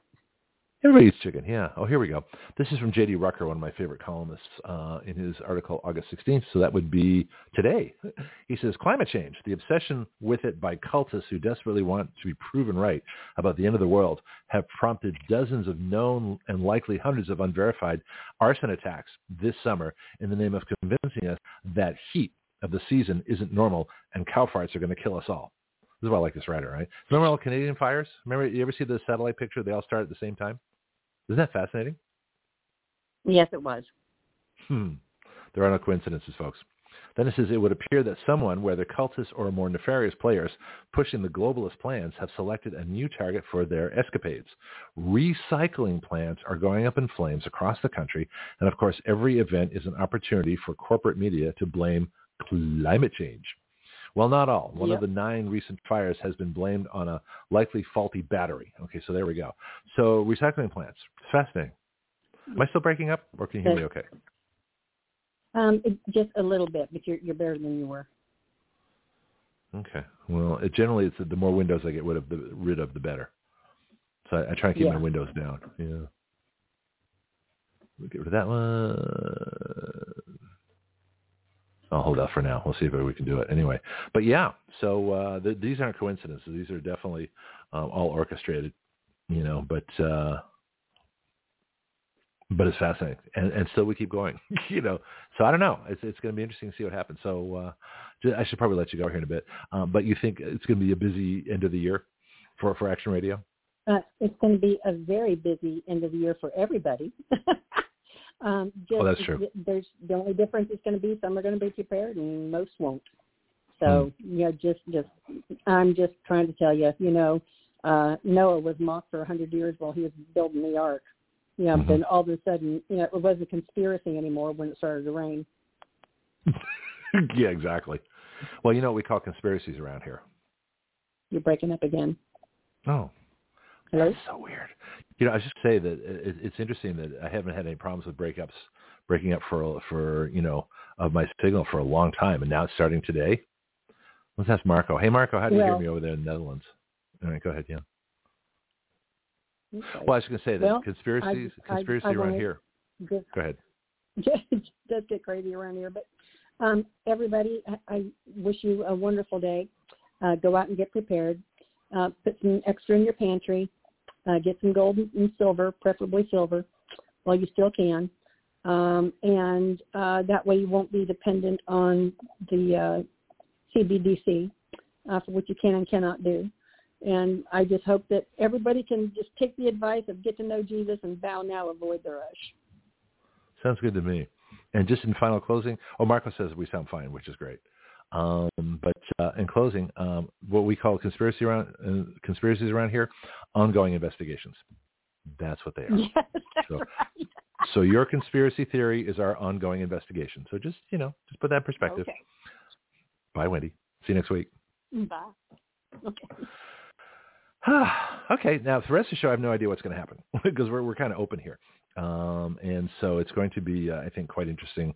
Hopefully it'll be more than just Marco and me, texting back and forth, but I've got a lot of information, a lot of stories. And so we're going to plow through those here. Hopefully I've invited our other reporters, Jonathan, Dorothy, Brianna, and Josie from Monday and Tuesday because they couldn't come on because nobody was on. Blog Talk Radio was having connection problems. They apparently fixed those, which is great. And I don't know, Marco, is the signal any better or any worse? Or any? Well, you say it's not worse, which is good. But if it sounds better, then they must have fixed something and they maybe improved something. I don't know. I'll have to listen to the podcast and we'll see. Anyway, it's 8:19. We got half the show. We're just getting started here. So issues, feel free. You can do live text. You can, if you want to call the show from anywhere in the world, we got the Skype line. We've got other stuff here. And well, let me just play my information thing, and that'll make a lot more sense to you. And we'll be back in a little bit. Here is your Action Radio contact and website information. The call-in line is 215-383-3832. Our show site is blogtalkradio.com/citizanaction. Same link, live and podcast.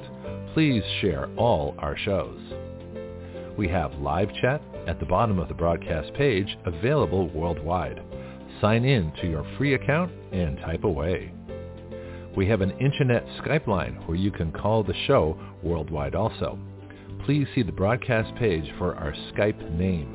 Call in during the show to get approved. Our bill writing site is writeyourlaws.com, WRITEYOURLAWS, writeyourlaws.com. This is where anyone can write a bill and start the process of it becoming law. My paid and free subscription column is at gregpenglis.substack.com.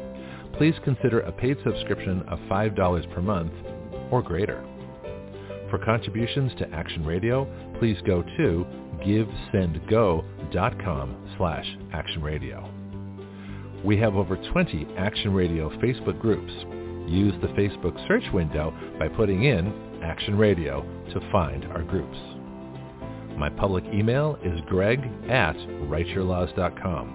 Please contact me about advertising on Action Radio and helping our mission of freedom. Thank you for listening.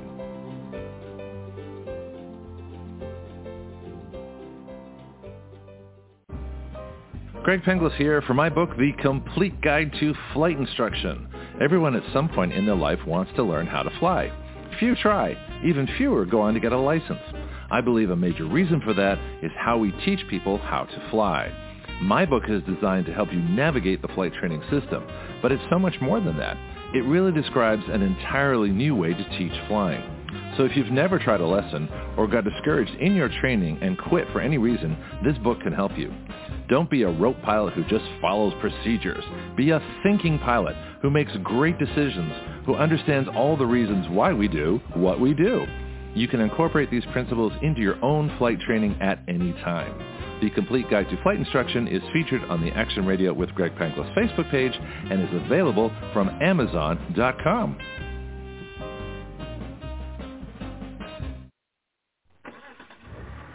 Well, that sounds good. Even better. Okay, how about your car?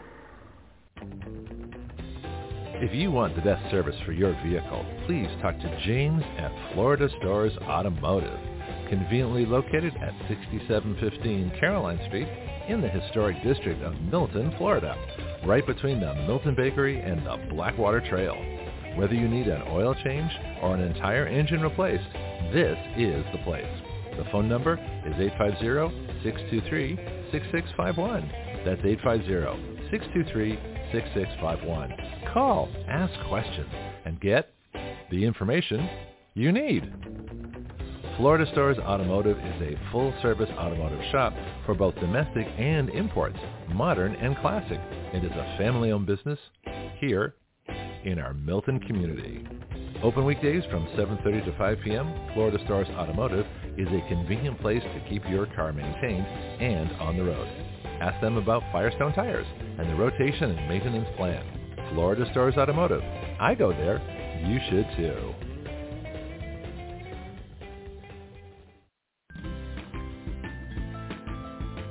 Do you know your way around healthcare, insurance, pharmacies, surgery, alternative treatments and choices?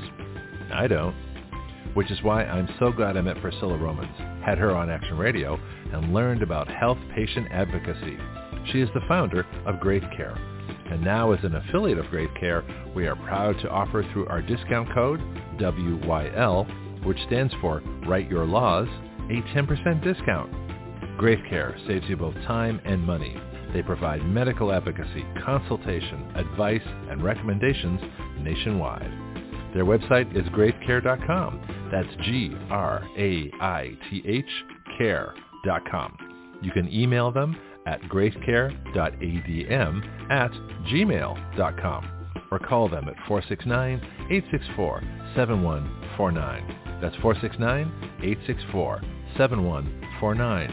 Graith Care, better health through better knowledge and advocacy.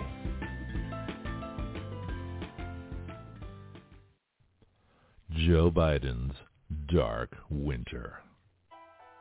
No freedom, no liberty, no guns, no representation, no oil, no coal, no nuclear power, no space force, no constitution, no family gatherings, no vacations, just taxes, work, misery, masks, lockdowns, and ever more government. This is what will happen if you let Marxists steal the election. This has been a public service announcement of Action Radio, reminding you it's time to get off your butt and save your country.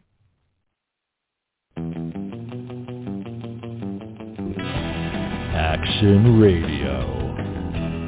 Part of the ADHD Radio Network.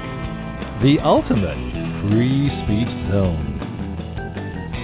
We the people give our consent to be governed through writing the laws by which we are governed, and have the power through juries to nullify the laws by which we do not consent to be governed. At Action Radio, we don't report the news. We are the news.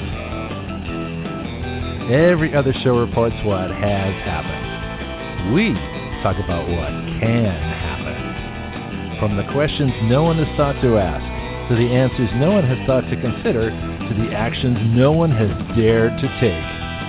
That is Action Radio.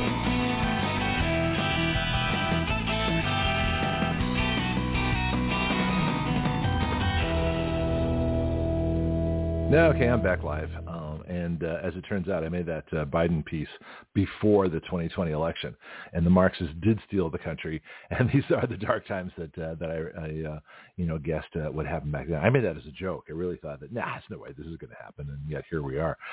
So the show's open. The whole rest of the show's wide open. I've got Marco in the Netherlands. I've got a couple of reporters who might be calling in. Who knows when? So we're definitely free fall here, or free flowing. Whatever happens now happens. This is what makes live radio so interesting. But there's a bunch of stuff going on. I have been very busy on Facebook, writing all kinds of things, and so I got a couple of them for you here. One of the things we're trying to figure out is why the Republican geldings are so bad. I mean, they're normally total wimps, but they're even worse now. There's a few people talking a good game, the House Freedom Caucus, but they're not actually doing anything. There's no call for Republican attorney generals to start arresting and prosecuting Democrats. Well, why not? For every Trump indictment, there should be 2 Democrats indicted on something. We know they stole the election, so go after them. But they're not doing it. And so you've got one side, the Democrat Marxist side, that is completely free and can do anything they want. There's no consequence to their actions. They don't have to comply with the law. They're pretty much open to as much power as they want, and they become so greedy, so avaricious, so obsessed with their own power that they become Machiavellian. Not only do the ends justify the means, as Marx said, but the means doesn't matter. If we can do it, it's okay. It's a very strange phenomena that there's no controls on these people, and yet the Democrat Party is probably the most dangerous domestic terrorist group that's ever existed in this country. They used to have their own groups like the KKK and things like that. But what is more dangerous to this country than the Democrat Party? I mean, name something. Name any group that does as much damage and causes as much crime and makes kids as ignorant as the Democrat school system, Democrat housing project, Democrat city, Democrat mayors, Democrat city councils, Democrat police chiefs. Name anything that's more dangerous in this country than, Democrat Party members. I can't think of anything. So the best thing to do is to either outvote them, decertify, get rid of, or take party membership out of people while in elective office. And we're working on that too. But there's some fundamental changes we need to make. But if the Democrats were not a well-established political party, if they just came along and did all the things they did, sponsoring Antifa and Black Lives Matter and the KKK and every other group they have, and taking over the college campuses and all the things they've done, they'd be a domestic terrorist group and they'd all be in jail. We'd be a better country if that were the case. And so we need to neutralize politically the Democrat Party through rhetoric, through action, through when I say action, I'm talking about verbal. I never advocate violence on the show because first of all, it's terrible, it's unnecessary, it's cruel, and there's no reason for it. Okay, so you can still neutralize these people politically by arguing against them, defending against them, putting stuff in the papers against them, and just speaking out. And that's what we do here. We speak out all the time. I speak out against the FBI KGB for being a domestic terrorist force as well, the equivalent to any secret police force anywhere in the country. And that's what they do. And so we need to change that. They need to change that. And nobody should work for, anybody who works for the FBI KGB who doesn't believe in what they're doing should leave. And they should. Oh, it's my career. I want my pension. That's not good enough excuse. Okay, I'm sorry. That's why they give you the good pay and the good pension, so that you'll do things that, are inhumane and illegal and everything else. You look at the 74-year-old man or 75-year-old man that was killed. Well, he's off the headlines already. Well, that was a political assassination. He was murdered by the FBI because he posted a couple of nasty things about Brandon. Now it's true. It's really dumb, and it's actually illegal to make threats against public officials. So don't do it. But on the other hand, do you die for it? Do you get killed for it? Do you get does the FBI come busting your door down at 6 a.m. to a 75-year-old man who's taking care of his blind son, shoot him and leave him to die in the front yard? As I heard, I only heard that story once, by the way. I'm still trying to verify it, but apparently the FBI dragged him into the front yard, and that's where he died, bleeding to death. And so, although that's a disgusting image, that's not being talked about, but that's a vital part of the story. All right. So there was no due process. There was no interview. They just said, well, he's armed. We got to kill him. Was he armed? We don't know. So, but there's other things that are interesting about that. There was no press conference. Where's the press conference? They always have a press conference. Where the agents that went in and bravely killed the 75-year-old crippled man and his blind son? Where were the agents that proudly, did their duty? How come they're not getting recognition for their huge sacrifice and acts of extreme bravery under duress of a 75-year-old man and his blind son? No press conferences. No, the story's gone. Did you ever notice that? Okay, so what was that story all about? It was a message. Anytime the government kills people, it's a message. Why did they kill Randy Weaver's wife and kid? To send a message. Lon Horiuchi was the assassin for the DEA or FBI, I forgot which. Lon Horiuchi showed up at Waco a little bit later as an assassin. Okay, the FBI ATF killed a whole bunch of Branch Davidians to prove how tough they were, so that the ATF could get a bigger budget. It's called Operation Showtime. Well, it should have been called Operation Justice, but of course there was no justice. They didn't contact the local sheriff who knew David Koresh, and they could have easily interviewed him. The sheriff talked to David Koresh whenever he wanted to. I just heard a report that the Oregon, is it Oregon where they had this happen? State police, they didn't know anything about the FBI being there. Well, that should be illegal. The FBI should be able to take no action, no law enforcement action in any state unless the state, the local, and the state police know about it. See, I don't even think the FBI should be armed. I've got a whole bill on disarming the feds. So if they want to use the force of arms, then they have to bring local police with them, because local police know the local situation. So they're the only ones that should carry guns. No government officer or official should be armed. There's nothing in the Constitution that gives them permission to carry guns. So they should all be disarmed. There's 287,000 armed bureaucrats. It's an army larger than most countries. So we have more armed bureaucrats than most countries have armies. It's kind of interesting to think about. In fact, we have more armed bureaucrats than we do armed Marines by 100,000 or so. 185,000 Marines, 287,000 armed bureaucrats. The bureaucrat army is actually larger than the Marines. That should scare you, because the Marines, go attack other countries to save us from those other countries. That's their job. Well, who are the bureaucrats going to declare war on? Well, they don't have any jurisdiction outside the United States, so this is an easy question. They declare war on us. So now they kill by example to threaten. Okay, so people get killed periodically just to show who's the boss. So they killed Randy Weaver's wife and kids because prove they're the boss. They wiped Bill Clinton wipes out the Branch Davidians because He's the boss, right? And I think Obama had some people killed. I'm not sure which, but I know that I have to look into that to find out for sure. But Brandon, I just had this guy killed. Who's the boss? He is. All right. The federal government's the boss. You don't have any rights. They can walk into your house at 6 a.m. If you're 75 years old, overweight and crippled, taking care of your blind son, and just shoot you dead. And that's not being talked about. Why isn't it being talked about? Why did that story disappear? Again, where are the press conferences? Where's the notoriety? Where's the interview with the brave FBI officials, the special agents? They don't have any agents anymore. They're special agents, okay? So, special agent FBI, how come you killed the old guy? I want to know. The other interesting thing, as I ramble on here, is that what's going on with Trump. Now, what's happening with Trump is fascinating. So I wrote something down on Facebook, and see if this makes sense to you. I wrote, what is fascinating and repulsive at the same time is that Trump is being indicted for saying the election was stolen. And that's fraud because he knows Biden won. Yeah, right. When the reality is that he is being charged by the people who stole the election to cover up that they stole the election because they knew Biden could never beat Trump in an honest election, which is why they stole it and have to convict Trump of their crimes in order to cover up their crimes. Does that make sense? So the people who stole the election have to convict Trump of fraud, saying that he said the election was stolen, and the people that are going after him are the people that stole the election. In other words, the illegal government. That's Alice in Wonderland. That's the trial by Kafka. That's just insane. Then I wrote down another Facebook post. The question is not whether Trump will pardon himself. People say he might pardon himself as president. Okay, that's not the point. It's about whether the cases will be court enjoined, in other words, brought together until after the election, and then Trump arrests the prosecutors. So that would be the interesting part too, right? So what Trump can do, hopefully will do, is that he gets together, or the Justice Department gets all the cases together, puts them under one case. So, and they can do that. They lump cases together all the time. Class actions and different things like that. They put them all together because it's the same case, right? And same case against Trump, same bogus charges. And so they can say, okay, well, we're enjoining this. In other words, no action will be taken on this until after the election because you can't prosecute somebody while they're running for office because that's what you're prosecuting them for, is to get them to not run for office. Okay, that's illegal. So all these things are illegal anyway, but they don't care because they figure they'll do the damage before the election. It doesn't matter if it happens, if the appeal is after the election, so the case is out. They don't care if the charges are thrown out. They just want to disrupt Trump before the election, and that's illegal. You can't do that.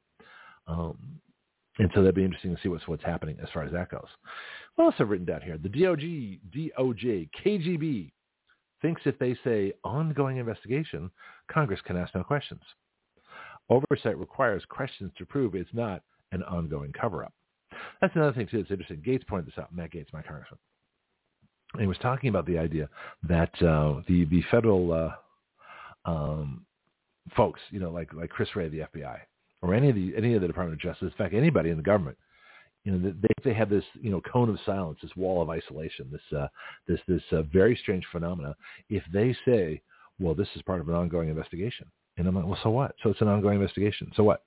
What, you don't give away all the information that's going to help the people you're investigating, but you can still tell us what you're investigating and what's going on. You have to. Either open or closed session, but hopefully open, because Congress says open oversight. So if Congress can't do their oversight if they can't ask questions about an investigation. How does Congress know the investigation is going well or proper? It's like the whole Mueller thing with the whole Russia fraud. Russia. Steele dossier, Russia, Trump's an agent of Russia hoax, right? Okay. That was an ongoing investigation, which went on for 2 years. Well, Congress immediately stopped it and investigated. And said, wait a minute, what are you people investigating? Where's your evidence? Present something, and they didn't do it. So, but this idea that something is an ongoing investigation, you can't talk about it, it's just crazy. That makes no sense whatsoever. Oh, what else we got for the last one here? Yes. Oh, yeah, the Maui fires. Yeah, we talked a little bit about that already, the Maui fires. Really kind of interesting. And again, there's a lot going on here. What seems to make the most sense to me is that being liberals, they have these stupid forest management policies where they don't want to cut the trees. They don't want to trim back the brush. They don't want to do anything. So they let the power lines themselves become overgrown. Branches all around them, like creeping vines and things. So these trees and vines were growing up all over these power lines, and eventually they caught fire. And but the question is, why did the island burn so rapidly? And what happened with the water pressure? What about those crazy circles? That's going to be interesting too. Some people say that's a DEW, a DEW, a direct energy weapon. In other words, a laser weapon. Well, I got some stories here on China improving their lasers, so it's kind of interesting. So we shall see. Anyway, I don't want to talk for another hour and 20 minutes by myself. So hopefully some of my other reporters will join in. This really is a talk show for other people besides me. So let me see if I can find. I wonder if there's an interview I didn't get a chance to play for you. Take a look through my long list of things. I was going to play the. This might. I'll say the Steel Tempest. So last week I goofed. I had an interview with this robotics team from Pensacola Christian College, private school. And I played the one with the commercials in it. So I had to stop that one. And now I put the real one in. I put the proper one in here. But I don't think I want to play that one yet because it's I'm waiting for the group. We're going to try and get the group together. I got to talk to them. I should have called them a couple of days ago. So I got other things here. And then ones I haven't played yet. I'll play a few of these. Yeah, let me see what I can got here. Might be time to play a Mark Thornton interview again because those are really good. So we'll see. I don't think I have. No, I think I played all of them. Oh, that's okay. Maybe I'll do the hurricane prep one. That wouldn't be a bad thing because we're coming into hurricane. We're in hurricane season now, but that might be an interesting one to do if I get bored here. But anyway, let me see if I can maybe take another quick break here. Play something short. I wonder if I got that I can play for a little bit. I've been taking a lot of breaks because if I have to talk to myself the whole time, I get, like I say, half an hour. I'm fine. I don't need much more time than that. Let me just take a musical break. I haven't done that for a while. I'm improvising. Can you tell? Should be kind of fun. All right. Let's see. Let's, I think it's time for a little jazz. Sort of lighten things up a little bit here. Let me get some my favorite little jazz piece. Here we go. Be right back.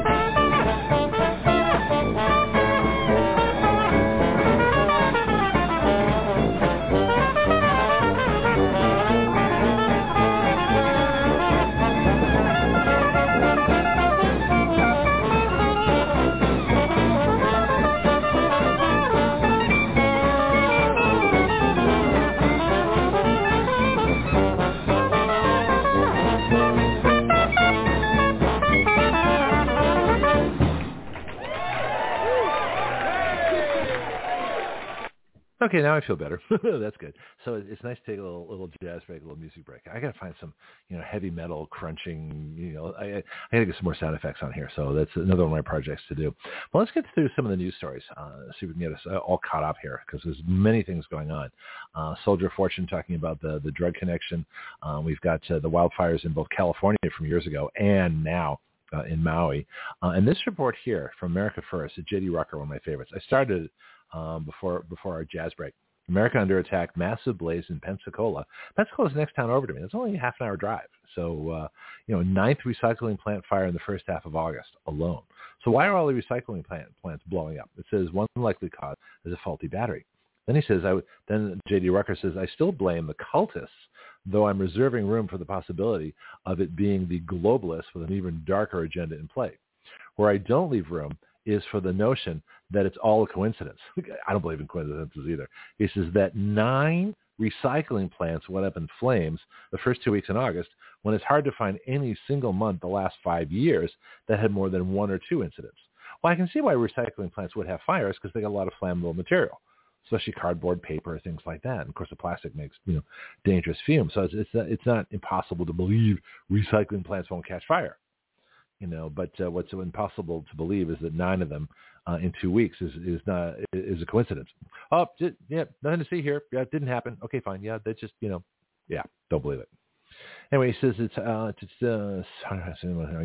says most recycling plants had none because recycling plant fires just weren't a thing until now. And they got a video of the thing in Pensacola. This is in our special investigations page of my 20 Facebook groups.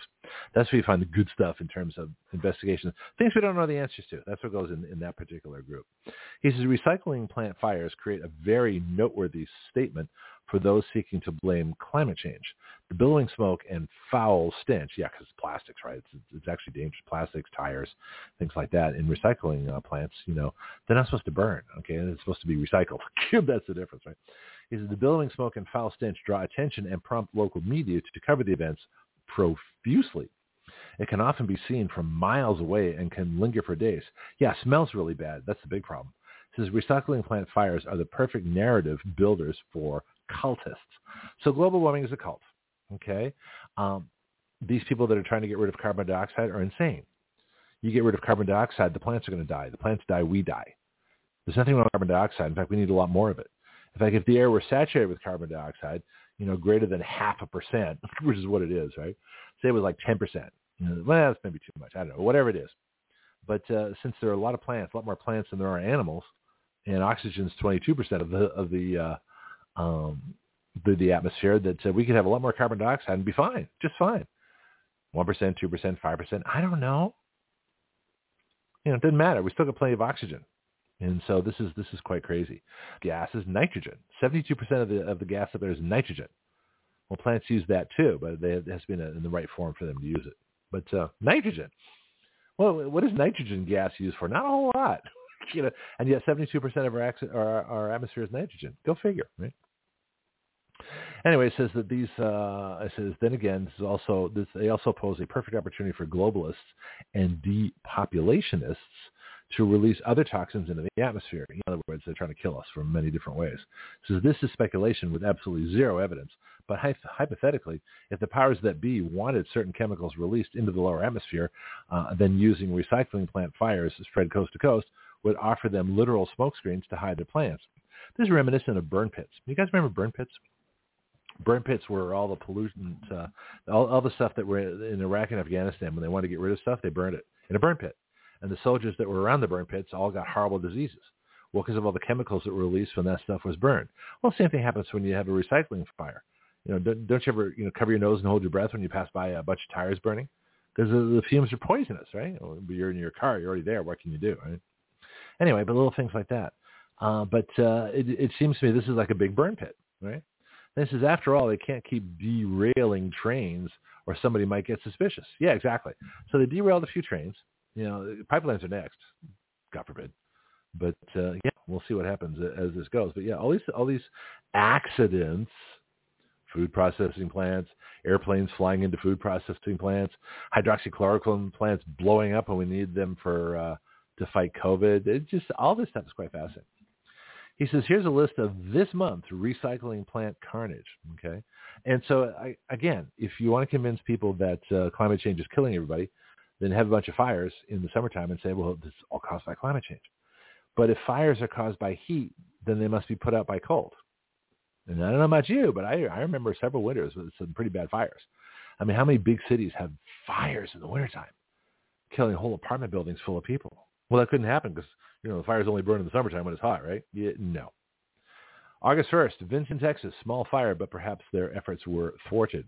August 3rd, Jacksonville, Florida. August 6th, Albuquerque, New Mexico.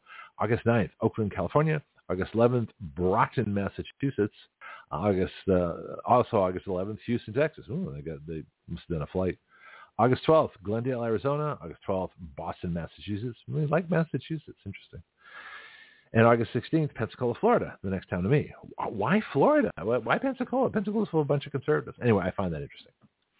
So you'll find that in J.D. Rucker's column, or you'll find it in my special investigations page. Here's another story. This is from actually Daniel Greenfield, but it was published by Robert Spencer of Jihad Watch, who says Biden regime says Iran won't be able to buy weapons with the $6 billion that are being paid in ransom.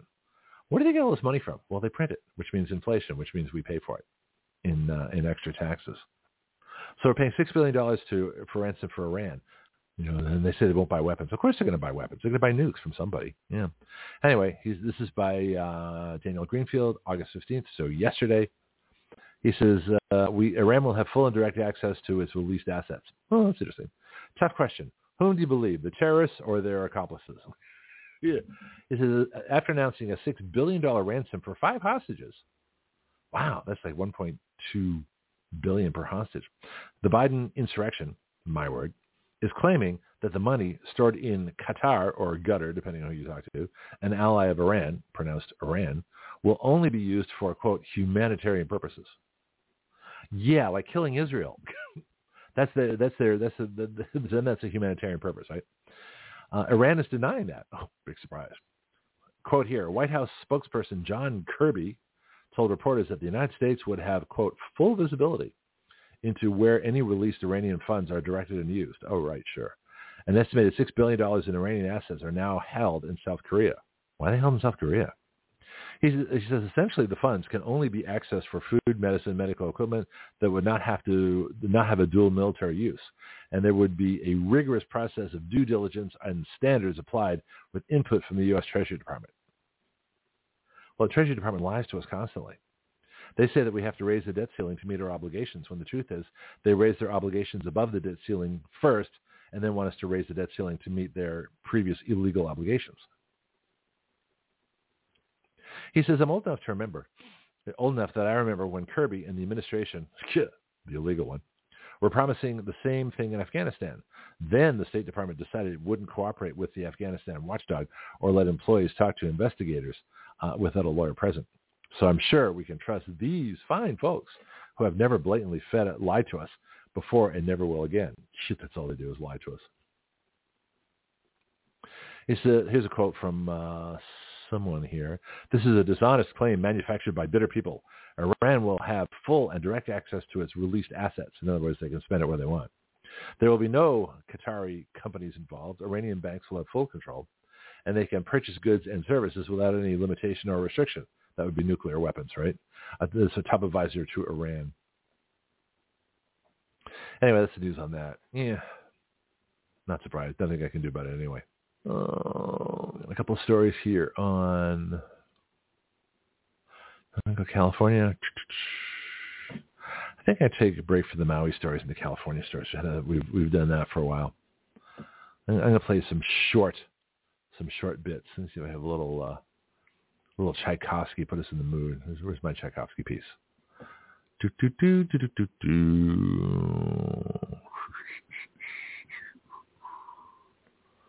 Oh, that's too long. I don't like that one.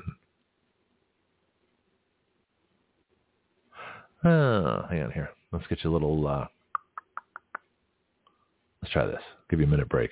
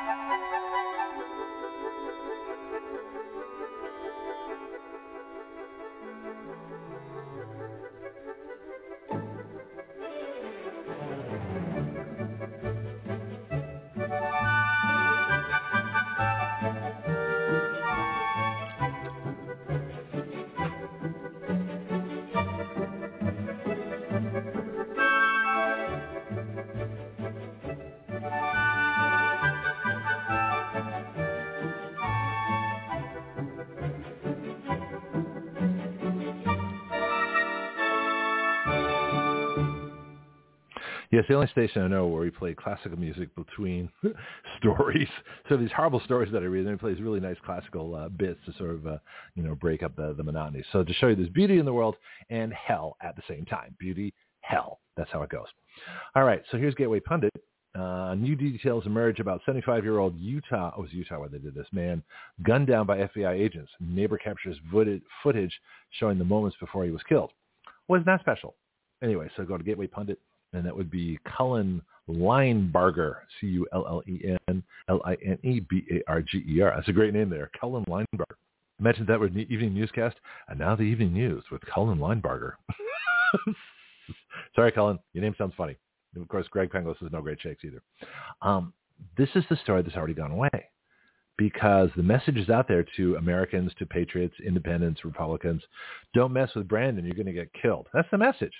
All right. Don't make threats to Brandon. Brandon's the president. Brandon won in a free and fair election. Don't say anything against Brandon. We're going to kill you. Okay. I get the message. I dispute it. I disagree with it. I reject it. I condemn it. All your actions, but that's what happened.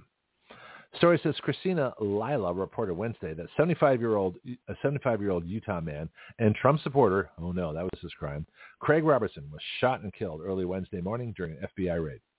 According to reports, Robertson was facing 3 counts after posting threats to Joe Biden, interstate threats against the president. Well, like we say, Joe Biden's not the president, but he is sitting in the White House. And so if you make a threat against the person sitting in the White House, generally that carries the same weight as threatening the president.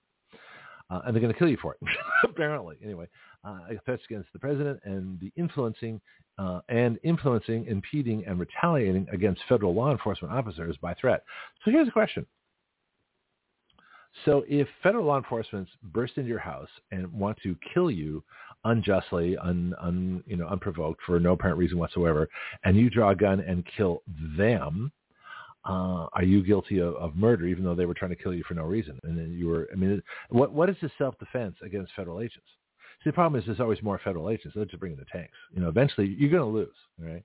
So the point is you can defend yourself against home invaders. You can defend yourself against muggers, robbers, defend yourself against all kinds of people. But when the FBI bursts your door down, there's always going to be more of them. So, you can't defend yourself because if you do, they're going to kill you. And even if you don't defend yourself, they could kill you. Either way, they could kill you. So it's a very interesting situation legally that there's no repercussions for them. They never get put on trial, it seems. They can shoot and kill anybody, and it's okay. I don't see anybody investigating this. I don't even know if they've ruled this a good shoot, as they say. They haven't done anything. They just assumed they did it, and walked away, and it's off the news. Everybody forgets. 75-year-old guy dies. Well, I don't forget here. Anyway, so it says we should do a show on political assassinations. This is a political assassination. He was killed because he said things against Brandon. Now, was he a threat to Brandon? No. Should he have said what he said? No. Don't threaten public officials. I don't agree with that. It's against the law, but I don't agree with it anyway. That's not. I don't make threats against public officials. I just put legislation that'll restrict them and give us our freedom back. That's a good thing. Anyway, he says, according to reports, Robertson was facing 3 counts after posting threats to Joe Biden, interstate threats, threats against the president, interstate threats, what does that mean? And influencing, impeding, and retaliating against federal law enforcement officers. Yeah, that'd be interesting. Robertson allegedly threatened to kill Joe Biden. Don't do that. Kamala Harris and officials, don't do that. And officials prosecuting Trump in a series of social media posts. Yeah, he was an idiot. Don't do that. Actually, Jonathan's on the line, so let's bring him in the conversation right away. It's a perfect time to talk about Craig Robertson and the fact that it's off the news, and that let's find out what the law says. Jonathan, what does the law say in terms of threats against public officials? I know you can't do it, but what does that come under, and what kind of penalties are we looking at for something like that? I just called in, so I'm not up on. Oh, I know. Well, I think your question is. Well, let me say it again. So talking about the 75-year-old Craig Robertson, right, killed by the FBI, I contend that it was a political assassination. And so, and so my question is, one of the crimes, they got the reports he was facing 3 counts for posting threats to Joe Biden. Okay, you cannot, and this is interstate threats. I'll talk about that in a minute. But you can't threaten public officials. I know that's illegal. It's a felony. I saw that in a movie with Clint Eastwood once. So what does that actually come under? Because it's not free speech. If you're making threats, you can't do that. And I don't agree with threats anyway. But you shouldn't be killed for it. It's it is a complicated, division between free speech and other things. It probably should not be constitutional, but there are a number of issues, but it's mainly under, starting with 18 U.S.C. Code 871, threats against the president. I cannot offer any rational explanation for why that should be a valid law, because speaking alone is not it's not a crime. I don't get the crime. Okay. Now, if somebody says, for example, let me back up, because I think the guy who was shot, the 75-year-old guy, he didn't he die because he wouldn't be taken into custody?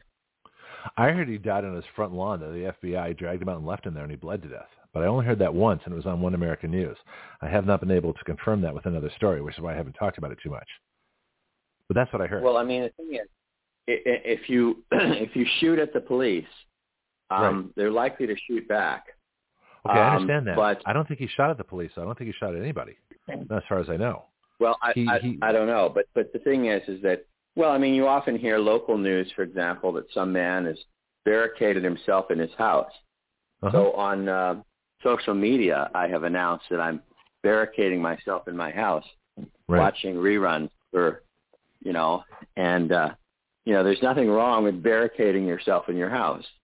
You could say, I'm gonna stay and watch reruns of Lost for next week and get pizza delivered. But somehow the idea that the government comes to your house and wants to, bother you is somehow it's a terrible crime that you don't let them. How do you defend against that? So I was mentioning this just before you called in. How do you defend against the FBI? They come bursting through your house, right? If you draw a gun, which you would do in self-defense against a home invader or a robber or anything like that, they're going to shoot and kill you. If you don't draw a gun, they still may shoot and kill you. So either way, when the FBI bursts into your house, they've got the advantage, and no matter what you do or don't do, they can still kill you. And it's going to be reported on the news that you resisted or things like that. So there really is no solid defense unless you got unless you have more armed people than the FBI brings, and they can always bring in the tanks and everything else. They can call the whole army if they want to. So there's no end to the amount of people they can call. So how do we defend ourselves legitimately against an FBI that I thought, from everything I see, is engaged in the political assassination? They want this guy dead. This is a message. This is Randy Weaver. This is Waco. This is that remember that property guy on a golf course? He came down in a bathrobe and they shot and killed him because they wanted his property back when property rights were a big dispute during the Obama administration. This is nothing new. I didn't hear that. I was going to look that one up. I remember it. I don't remember the name, but I'll look that case up. But political assassination, that's what they're engaged in. Well, yeah, it is. And most of our laws, I mean, I could point to so many laws that are like that, which are basically, they're very one-sided. And, they're based on the premise that, that the government is doing something good. Our laws are written, our precedents are written, the courts treat it as if, the government is not the problem. Now, our founders understood that, as the famous quote most people should know by now, that the people are, the people are not angels, to put it the way they put it. The people are capable of doing evil. Like, say, a whole bunch of people just went into a Nordstrom's what was it, in California, and they robbed the place. Just ransacked the place. Yeah, Los Angeles, they robbed the place completely. Yeah. And of course, nobody died in that.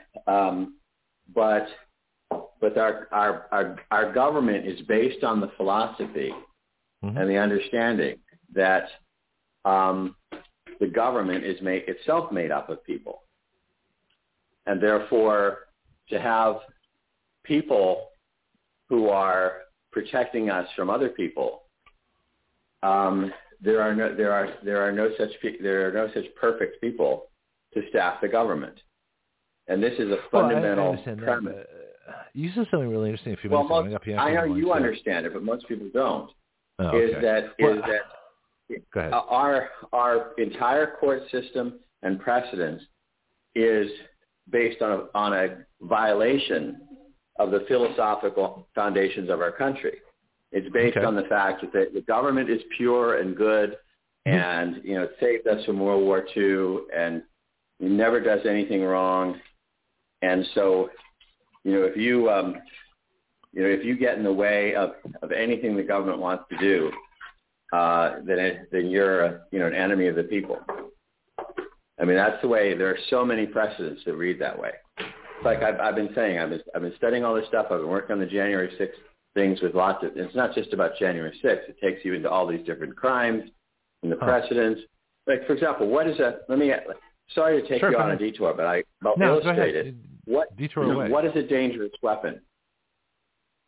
Yeah. No, I'm asking you. I'm asking to me, a dangerous weapon is something that can easily kill you. That would be a dangerous weapon. Okay. But that could be a pencil. Well, if you want to use it. The thing is that you can get a sentencing enhancement for having a dangerous weapon. You can have, if you go on restricted grounds, and of course, remember, the Capitol is not the same as the restricted grounds. Restricted grounds under the particular statute means that a Secret Service protectee is there, and the Secret Service is trying to put a perimeter. So if you break into the Capitol in the middle of the night, that is not a violation of the statute they're using. If it's closed for repairs and you go in when you're not supposed to, that is not a violation of the statute they're talking about. It's only about a Secret Service protectee. And just to illustrate, so to make sure that nothing, the entire system is based on making it as easy as possible for the government to do what the government wants to do. And anything that interferes in any way is like we're gonna come down on the side of the government, because the government is always right, even though that's the exact opposite. The whole idea of our Constitution having checks and balances is based on the fact that there are no pure people. You cannot hire anybody to be a perfect FBI agent. You cannot hire anybody to be a perfect judge, because they're only human beings. The problem with the human race is it's made up of humans. And so the genius of our Constitution and our founding was that, number one, our founders were not so stupid and blind as to close their eyes to reality in human history. And number two, they confronted it head on, and so they tried to find a way to overcome it. I'm not saying they did a perfect job. I think they would probably say they didn't do a perfect job, because it's an almost impossible task. But ever since then, especially, I think, I don't know when it started actually, but certainly since everybody, like I say, my imagination is that everybody came back from World War II amazed that they're still alive, and wanted to enjoy life and not worry, and they just let the government do whatever the government wanted to do, because they trusted the government to take care of them. And so it's taken this long for the American people to wake up and realize the government is not our friend. The government is not, as I just said, what do they say about international relations to the United States? no permanent friends, no permanent enemies. When I say the government is not our friend, I mean, like I said, is that human beings are imperfect. So sometimes they'll do wonderful things, and the next day they'll do something horrible. Yeah. So when I say they're not our friends, I don't mean that the government is forever our enemy. I mean that our entire country is based on the idea that, it's more selective than that. It's more selective. You can't say the whole government's the enemy. Although I did write 2 articles that you might find interesting. One was on the nation of government, describing Washington, D.C. as its own country and the states being colonies. And the other one was on the government can do no wrong. And so that's, or the government's always right. And that's exactly what we talked about before. Right. Well, that's the way the precedents read. Yeah. It's like for example, I came back to what is a dangerous weapon, and we just briefed this in a couple of January 6th cases. Okay. A dangerous weapon is anything. There's no definition, and they don't care. I mean, the idea that you would have laws that say you're going to be punished for having a dangerous weapon on Capitol grounds. Okay. What's a dangerous weapon? Well, hands. Whatever. I mean, most people are killed. How many people are killed with bare hands? A lot. Well, the precedents on dangerous weapon, number one, show a completely irrational lack of any coherent definition. But they include things that your shoes have been upheld. I mean, not theoretically, not if we're go crazy, but someone was actually convicted of using their tennis shoes as a dangerous weapon, or a belt, or a chair. I want to hold on just for a little bit because I don't know how much time we've got. Brianna on the line. She's does the government inquiry report on Tuesday, and you two I don't think I've ever talked. So this is going to be kind of cool. So Brianna, welcome to the show. How you doing? I didn't know I was interrupting something. No, you're not interrupting anybody. No, this is a free for all. But I know that certain people have limited time, and if you have a little bit more, then I want to make sure we get everybody in. Pianki's on the line too. But Brianna, good morning. Good morning. Have you and Jonathan ever talking about dangerous weapons, but I don't know what it was before that. Oh, that's okay. We're sort of all over the place, but Jonathan made an interesting point that I want to kind of follow up again, talking about threatening public officials. We're talking about the 75-year-old Craig Robertson, who was, I believe, politically assassinated in Utah. And my contention is the government basically went in there, set out to kill him. And so we're sort of going over that, but they're manufacturing these crimes, and one of them was threatening public officials. And Jonathan had said something quite interesting that I hadn't thought of, and that is that it should be legal. Why is it a crime to threaten a public official? I mean, Madonna said, I thought a lot about blowing up the White House. Did she blow up the White House? No. She thought about it, and so that's an interesting question. So, Jonathan, let's address that, and then I want to get to Brianna and then see if Brianna has an issue that she wants to bring. I think we want to talk about the Maui fires, which will be interesting too. Go ahead, Jonathan. First, let me connect the dots there. Please. We got off onto my tangent, which is I guess best at, but I'm trying to illustrate with the dangerous weapon is an example that the courts will just bend over backwards to do absolutely anything that helps the government. Okay, and gotcha. No rhyme or reason, completely irrational positions. But, we wouldn't want to interfere with the government doing whatever we think the government should have to do. And so, I mean, I've been spending all this time looking at the precedents, and they'll say that when the federal government brings a prosecution, they almost always win. And what I'm seeing is, well, that's because they cheat. Yeah. They almost always win because they're frickin' cheaters. And they lie, they cheat, they steal, they bend the rules. There are no rules against, the government the way it's done. But anyway, so that's why I got off on the tangent. But I mean, so many things are about the difference between words and actions. I mean, in any other context, if you threatened the president and took some step, some overt action towards achieving that, then that would still be disturbingly vague, but that would be more traditional.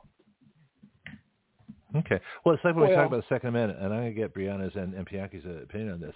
We talk about Second Amendment. There's a difference between keeping and bearing arms, which is an absolute right, and using firearms, which comes under statutory law, because there are legal and illegal uses of arms. In the same way, you can say that it's a free speech right to maybe threaten a public official. But if you don't actually threaten a public official, if you don't do it, if you don't have the means, you don't have the intent, you don't have the plan, then at that point it's still free speech. Is that what you're saying?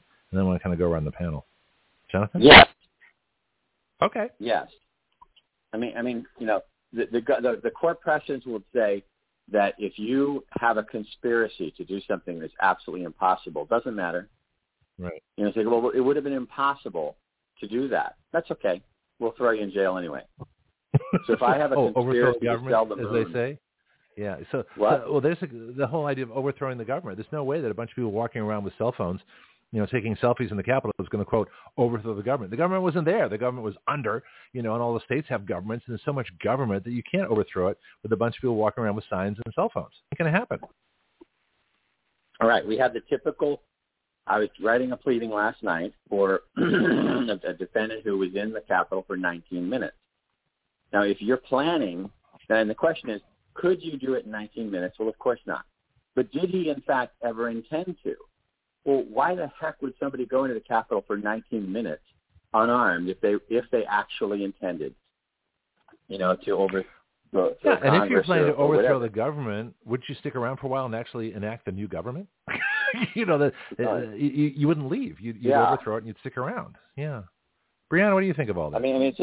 It deals with several things. It's like, one is there never was any plan to do it because it's stupid. Exactly. And the other thing is like, well, okay, let's say we got you dead to rights. You're trying to sell the moon to people from another galaxy. Right. And there's somehow that's illegal. Well, it can't be done. Well, then it probably really wasn't your plan in the first place. But the courts don't care. The courts will say there's enough evidence, whatever, we affirm the conviction of the jury in the court. So even though people cannot overthrow the government by a bunch of folks walking into the Capitol building, because the government's way beyond that you can still be convicted of overthrowing the government, even though it was impossible for you to do it. You couldn't have committed the crime that they're accusing you of anyway. That's Kafka logic. Donald Trump, in some senses, was the government at that point in time, and so he can be guilty of overthrowing himself. This is going to be a fun day. And we have judges. Yeah. I don't know. Do the judges look up at the wall and laugh, and or do they hang their head in shame before they put their name on the document? I don't get it. That's hysterical. Let's get to Brianna. So, Brianna, is this news to you, or did this come out in Patriot Academy? The fact that the judges cheat and do anything that they please, and the whole insurrection thing, and of course this has only happened recently that this man was killed. How do you make sense of all this? I don't know if it was brought up as a specific conversation. People probably had conversations about it, especially since we had a bill over January 6th to come to Patriot Academy. Uh-huh. But on a general level, I think we all know that they're pretty corrupt and that they'll do whatever in some instances, even if there's no proof. So, yeah. Interesting. Pianki, what do you think? Well, if you told the president you're going to kick him out of office, is that a threat? Jonathan? I mean, if you ask me to give my analysis, I'd feel good about it. If you read it the way the courts deal with it, who the hell knows? If you read enough of these, I remember back when I was in law school, I spent, I was in law evening, so it was 4 years. I went 4 years of just being on a slow burn every time I read this nonsense. And I'm having that again. It's like, these court precedents, if the prosecution wants to say a banana is an orange, well, sure, why not? So what we guy in Utah? It's several things there. One, where was the sheriff? Two, where is the crisis intervention psychologist? Like they say that local police and local police reform is one of the tools that they should have when you're dealing with someone who openly posed to be a mental case. The FBI is not following the same rule in their policing as we see people want police to reform to become. Where's the local sheriff? Why come the local sheriff wasn't notified that this person was making these the FBI allegations? Yeah, no, this is something that came out. The FBI didn't tell anybody. They just went in. That's why I say it's a political assassination. Well, it is. I mean, it is. In some cases, like Breonna Taylor, was it? Where there was a no-knock. You know, there was, of course, the problem is, as usual. Okay, somebody said earlier, what can you do? What can you do to protect yourself? Probably need to put, that was me. Surveillance cameras. The FBI comes into your house, right, whether it's a legitimate accusation or not. They come into your house. They're armed. They've got the SWAT team. They've got the vest. They've got the flashbang grenades. They've got fully automatic weapons and the whole bit. So if you defend yourself, if they're in there for illegal purposes, like a political assassination, and you defend yourself, they're going to kill you. If they're there for legal purposes, they can still kill you. So either way, they can kill you. Right. So in Indiana, you can shoot back. The best you can do is have cameras in every room that they don't know is there. If Indiana's police enter your home illegally, you can shoot them. I wonder what that's. Is that other states? Brianna, do you know Oklahoma? What's the rule there? In defending yourself from the government. I don't know or the police. Like this thing specific regarding police, but I know like in like I think it's called like the Self-Defense Act or I don't remember exactly what it's called, but if anybody enters your home or your property or anything, you have the right to shoot them. So police would fall under that category if they came in illegally. So I would say yes, but it doesn't specifically list police.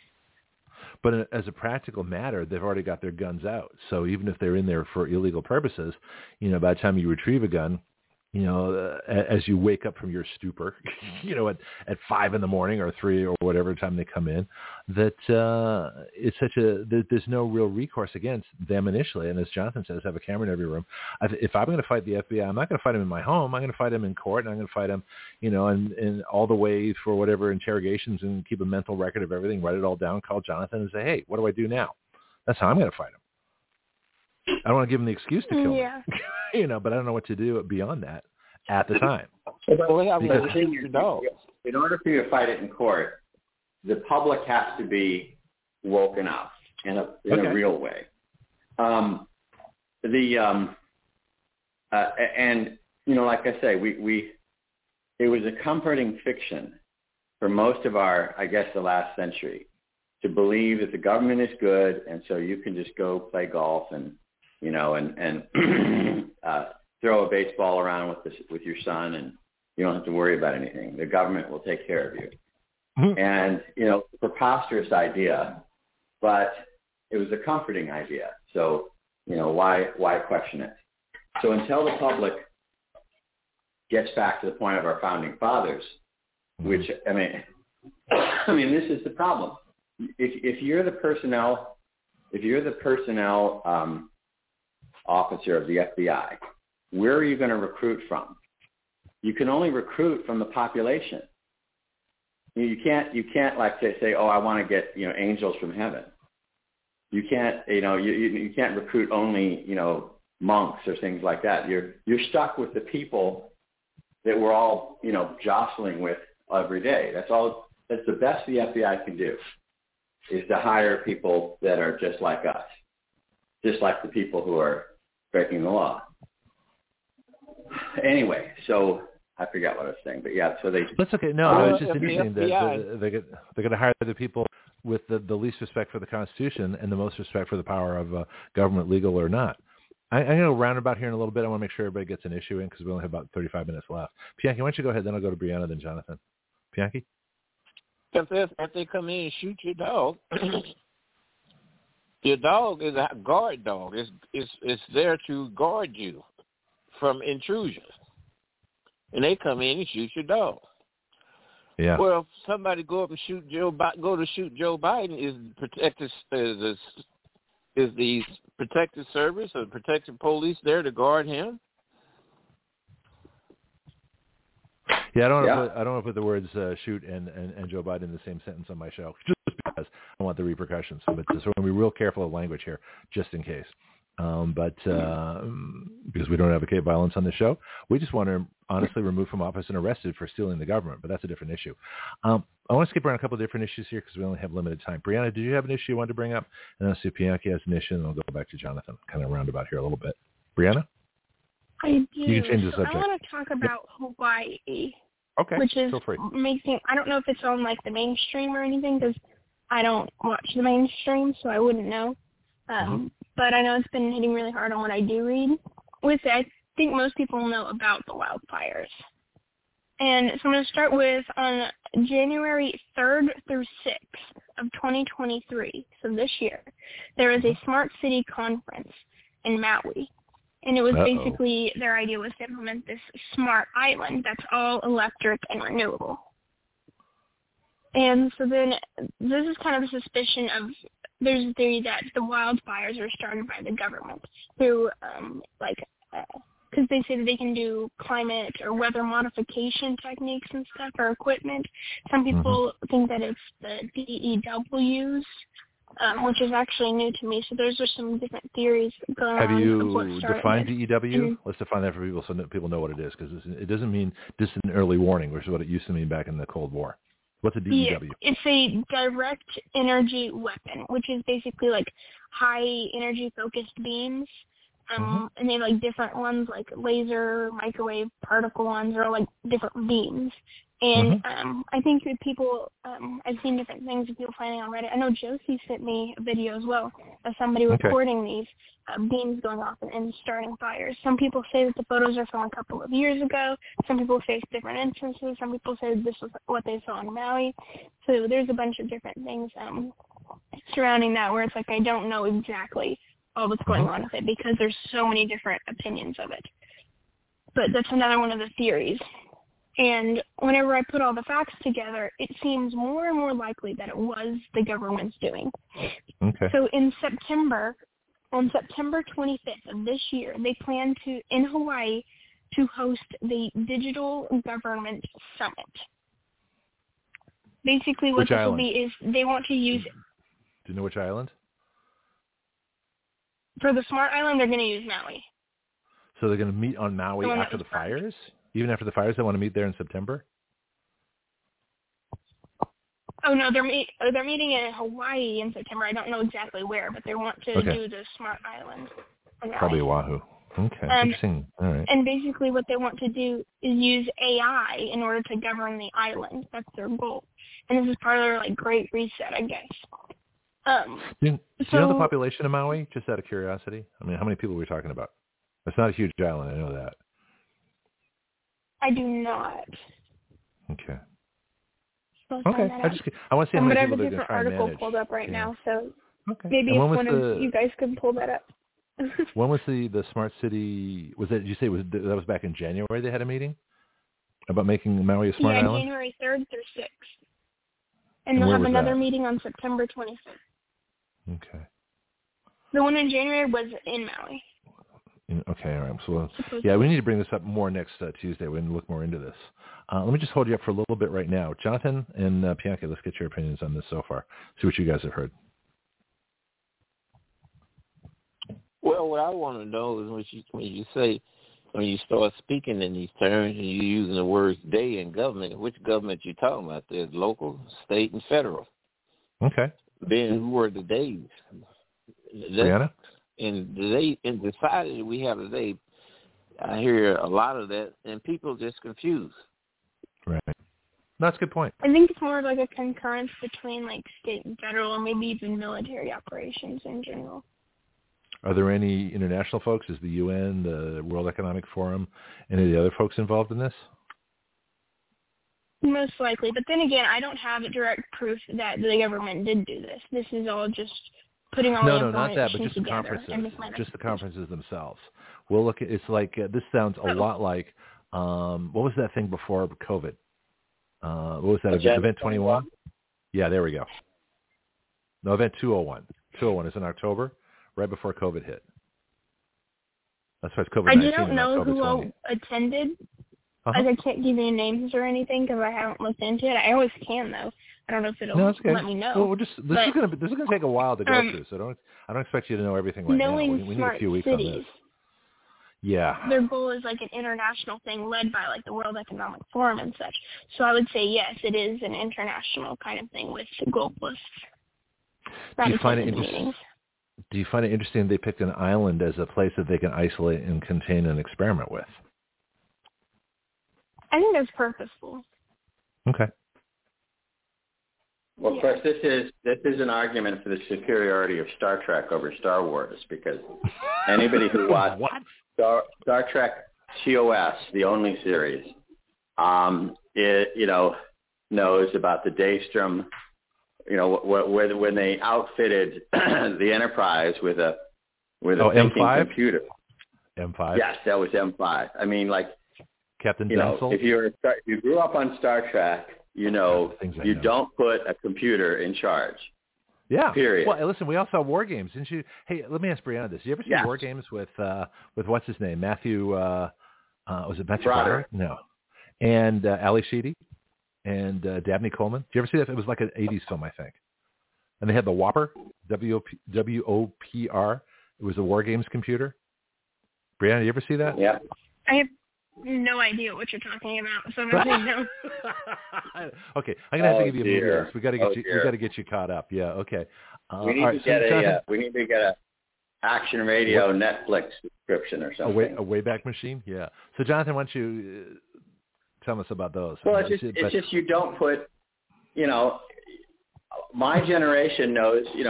We're going to put a computer in charge of a starship with weapons. No, don't do that. What could go wrong? Exactly. What could go wrong? I don't know. But the only thing I know about the Hawaii thing, first of all, I do know that directed energy weapons exist. They were tested under Ronald Reagan, under his Strategic Defense Initiative organization. Mm-hmm. And the only issue with directed energy weapons is the power source. So on the ground, we can fire off it essentially like what we've seen in science fiction. Mm-hmm. They're either lasers or they're particle weapons, but the amount of energy required is gigantic, and therefore they're not very useful, say from space or things like that. But they exist, and everyone says that Marjorie Taylor Greene talks about Jewish space lasers. There are space lasers, and the Jews are pretty damn good engineers. And I'm pretty sure that if we built space lasers... Huh? I'm pretty sure that if we... supposedly attached them to satellites. Well, they are. It's called ASAT, Anti-Satellite Attack... I forget what it is. We are set up right now at the opening stages of a war to blow up what was then Soviet satellites, and they're prepared to blow our satellites up. I mean, there are satellites in orbit and have been since the 80s, capable of attacking other satellites and possibly the ground. There's no question about it. But the idiots say that Marjorie Taylor Greene is talking about Jewish space lasers. If you want to contract some damn good scientists and engineers, you're gonna subcontract to Israel. Well, Israel needs them because what if Iran? Here's another issue to bring up too. That the branded insurrection, illegal government occupying the White House, paid $6 billion to get 5 people out of Iran. Well, they're going to spend that money on nukes, and Israel is going to need some kind of space-based missile defense system, because Iran's not that far away. What is it, 500,000 miles? How far is Iran from Israel? It's not very far. No. So I'd be surprised if they didn't have something. A competent missile could make that distance in minutes. Yeah. They would have basically no warning. Just like the United States. Go ahead, Brianna. Anyway, the other part about Hawaii, though, I was going to say is that Hawaii is surrounded by ocean. Right. When the water gets warm, it evaporates, and then it rises up to high altitudes and cools, and it falls down as rain. So if there were global warming, Hawaii would be a rainforest. The idea that it's hot and therefore it's dry is just idiotic, because there's no place for the water to go. People who think that it's hot and therefore it's dry don't say, well, where did the water go? It didn't leave the earth. Water never leaves the earth system, so it just recirculates.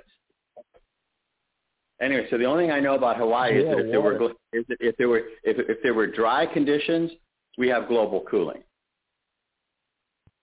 That's my position. Water evaporate in sub-zero temperatures too. It is. It's very weird. I mean, it will boil at 212 degrees, but it will evaporate slowly at lower temperatures. I don't know the physics of that, but it's true. Yeah, you can be 0 degrees outside, and a pile of snow will evaporate by itself. Just slower, but it will. Well, it's interesting happen. that the climate change idiots are trying to convince you that climate change is causing more fires. Well, if that were the case, you'd never have a fire in wintertime, and yet we do. How many apartment buildings burn in big cities in the wintertime? Lots of them, because people set fires because they have bad space heating.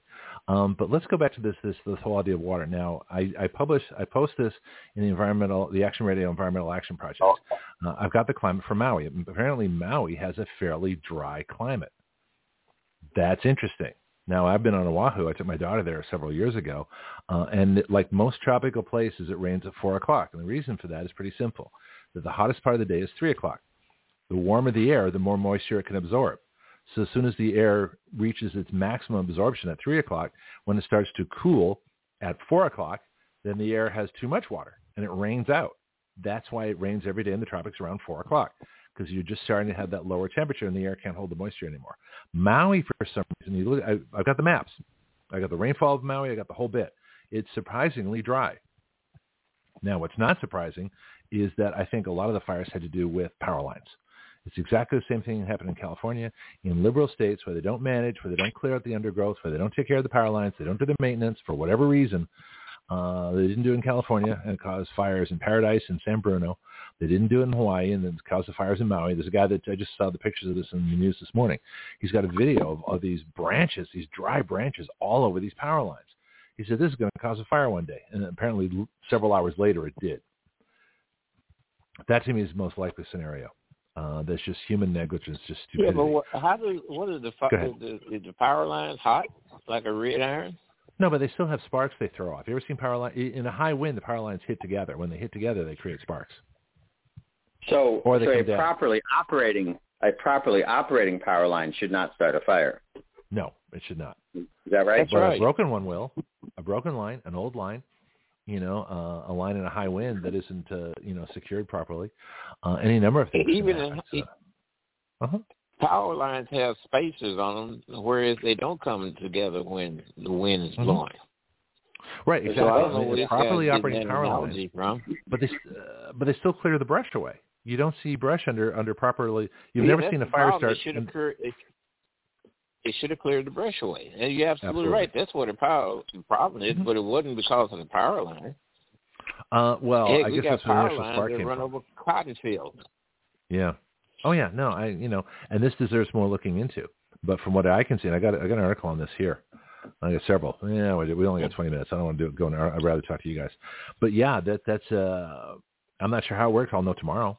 I'll do some research on it and find out. But that's what it seems to me. Bianchi, did you have an issue do you want to bring up for our discussion? We can, like I say, I want to bounce around a few topics. Anything of late bothering you? My issue is like I listened to the UAP, unidentified phenomenon. Unidentified. The hearing? Whatever. I love that hearing. I was listening to that hearing. Okay. Yeah, I was listening to that hearing, and it's some pretty good information being disseminated because of these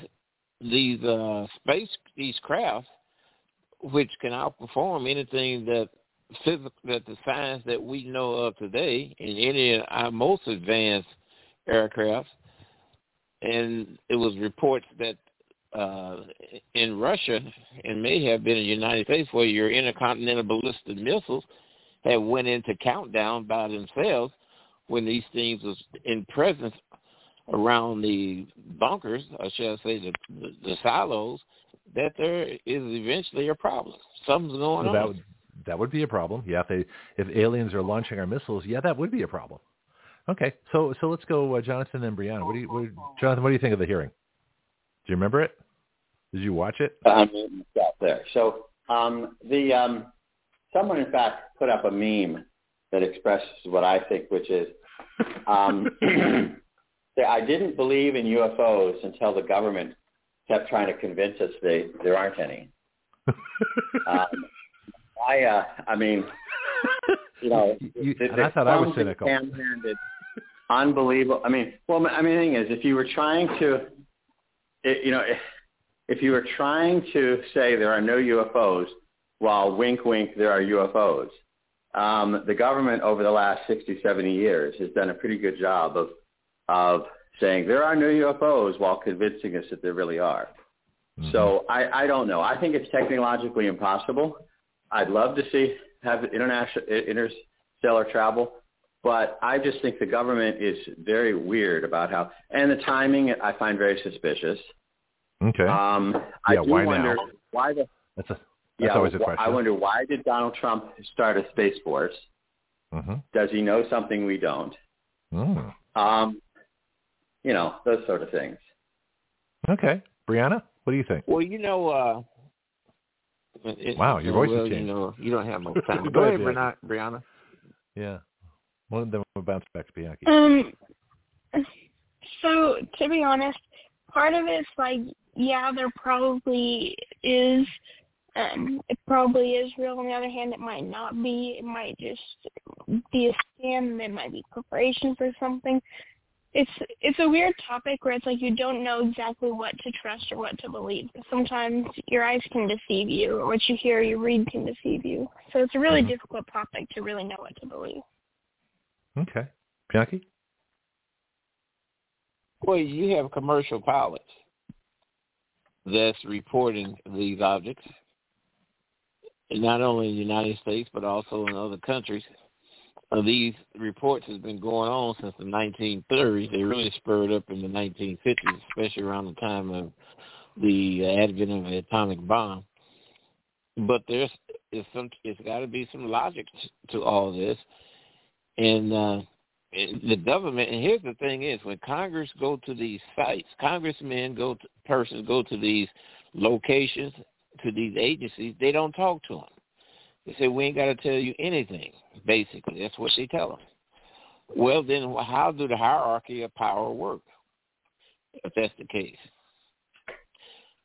You think, when you remember years ago when you had Wesley Clark made the comment about the 5 countries, and also the thing was out there that the Pentagon couldn't account for. I don't know if it was trillions, but it was a whole lot of money. And then now you hear Congress talking about, well, we're going to cut your money. Well, if they are holding on to $6 trillion, they don't give a damn a daggone if you do cut their money. They got money. So yeah, because the military budget is only like $750 billion a year anyway. So, in fact, the interest on the national debt's going to overpace it here pretty soon. Okay, well, here's my take on this. Here's another person that Brianna doesn't know that she's going to have to look up. Carl Sagan. Carl Sagan had a show on back when public TV was actually pretty decent, and we didn't think of it as socialist propaganda. He used to talk like this, and we talk about billions and billions of stars in the sky. And it seems to me that if there are billions and billions of stars in the sky, there's probably billions of suns that are like our sun. If there are billions of suns like our sun, there's probably billions of Earths like our Earth. And if there are billions of Earths like our Earth, then the chances that there isn't life on those other Earths is impossible. So I would think it would be very impossible to think that we are the only planet in the entire universe or universes that have life. That would be incredibly arrogant and I think naive that we're it. Why would God create an entire universe or universes and only put life on one little tiny planet, next to one star? That seems kind of uneconomical and stupid and wasteful. Well, the answer to that. The answer to that is that the nearest star of those billions is like 100 light years away. Mm-hmm. And when we get the technology to get there fast, but when we get the technology to get there fast, we'll be advanced enough to go visit. Until then, we don't have to worry about them. They don't have to worry about us. We ain't going anywhere. We don't have warp drive yet. But they do because they're here. Exactly. So if all these pilots are seeing all these things, and they've got the famous TikTok video, which they talked about on the show, and the pilots reported, they said, in fact, it was really, everybody should watch this hearing. It was a fascinating hearing. And one of the quotes from it was when one of the folks asked, could do we have any technology that can do what they can do? And the answer is no. Could a human being survive the G-forces that these craft were exhibiting? And the answer is no. So given that we couldn't survive, and there's no environment they could create inside these things that we could survive doing the maneuvers that they did, and they're more advanced than anything we could possibly have, why would you think they don't exist? Who wants that? Well, they have to exist because all these people can get back to the old cliche. All these people can't be lions. There's something to it. Yeah, I think so too. Jonathan, and then Brianna. Well, like I say, I have my technical. Oh, did you mute yourself? Where'd you go? Brianna, let me give you one more chance. So we're getting a list for you to do. So you have to watch the original Star Trek. You have to go find a Carl Sagan, public TV show. You have to watch War Games with Matthew Broderick and Ali Sheedy, Dabney Coleman, and the guy with the seagull model. I think we've got a list for you to catch you up. Brianna, what do you think? All right. And on the topic, I think that some of them could possibly be real, but I think some of them are not real. Like maybe the one that they were talking about or that you're talking about is probably real, but I think there's also things that are like military craft and stuff that are made to maybe deceive people. So I think what were the it was government a little gains? while ago. Who gains from? Go ahead. Did you hear any of that, or was I on hold? No, you didn't. You muted yourself. We didn't hear you for a couple. No, minutes. my hold went on myself. I was going to say that if the government wanted to prepare the people for the fact that there are space aliens, then I think their behavior would be perfectly explained by what they're doing. I mean, they're denying the existence of these things since the 60s, and it really it's such a lousy way that I think the only explanation that makes sense is that they know there are space aliens, not just UFOs, which could be anything, but craft from another star system, and they're trying to slowly introduce us to the idea. Well, that hearing wasn't slow. That was pretty direct, actually. I'm talking about since the 60s. Okay. But even the hearing is like one guy saying that, they're there and they wouldn't let me tell me, and they threatened me and they wouldn't let me tell me. So it's still not a consensus, I don't think. Yeah, I'm not convinced. Well, maybe that the people that's hidden these agencies are aliens themselves. No, actually, why not? It's funny, but it may be true. Maybe they are aliens themselves. Yeah, there was a TV show on that too, The Invaders with Roy Thinnis. Oh yeah, everything is like a TV or movie reference for me. We haven't even hit Michael Rennie and The Day the Earth Stood Still. That's Jonathan's favorite. We'll get to that one too. Brianna, just make a list of everything we talk about and watch it. We'll get you caught up. Brianna, how would the government be served by? Go ahead. With the whole alien thing, a couple, I don't know, it's probably a little bit a while ago. I was reading that one thing that was left by the person who works in the government and stuff, and he left this letter or whatever. And I was reading that. Well, Josie sent me something, and it was a video of somebody else, and they were talking about this kind of alien invasion kind of thing that they'll be staging, and it'll be used like military craft to inflict actual destruction, and they are talking a lot about holograms and stuff like that. And one of the biggest theories is that they're going to be using this kind of plan and idea and destruction to turn people into chaos and to inflict control. And what they'll do is they'll present this kind of godlike savior figure and make everybody kind of submit to this kind of idea, and everybody want to submit and think of this creature as this god figure that everybody's going to follow. And, whenever I tie in all the stuff that, I've been learning and hearing and stuff, what is this, not everybody, yeah.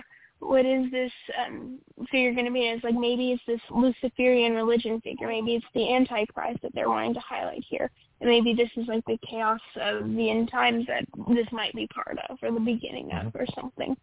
So there's just another theory of it. No, there's a lot of theories, and it's interesting to think of how this might, benefit government. That's always, it's like, why do they do that? That's always my question. I'm open. We got about 8 minutes left. We can go a little over time if you want, but anybody have an issue? Who's got another point? Bianchi? And I'll see if Jonathan has an issue. I do. I want Jonathan also bring it.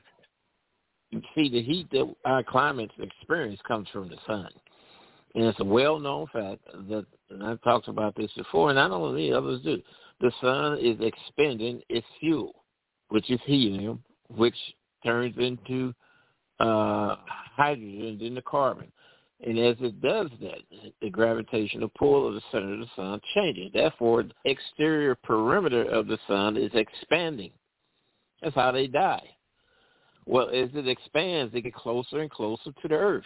At some point in time, it will engulf Mars. Then by that time, there won't no life be on the Earth because it would be uninhabitable. Well, people say, well, that's going to occur 1 billion years from now. Yes, but it's closer today than what it was 10 years ago.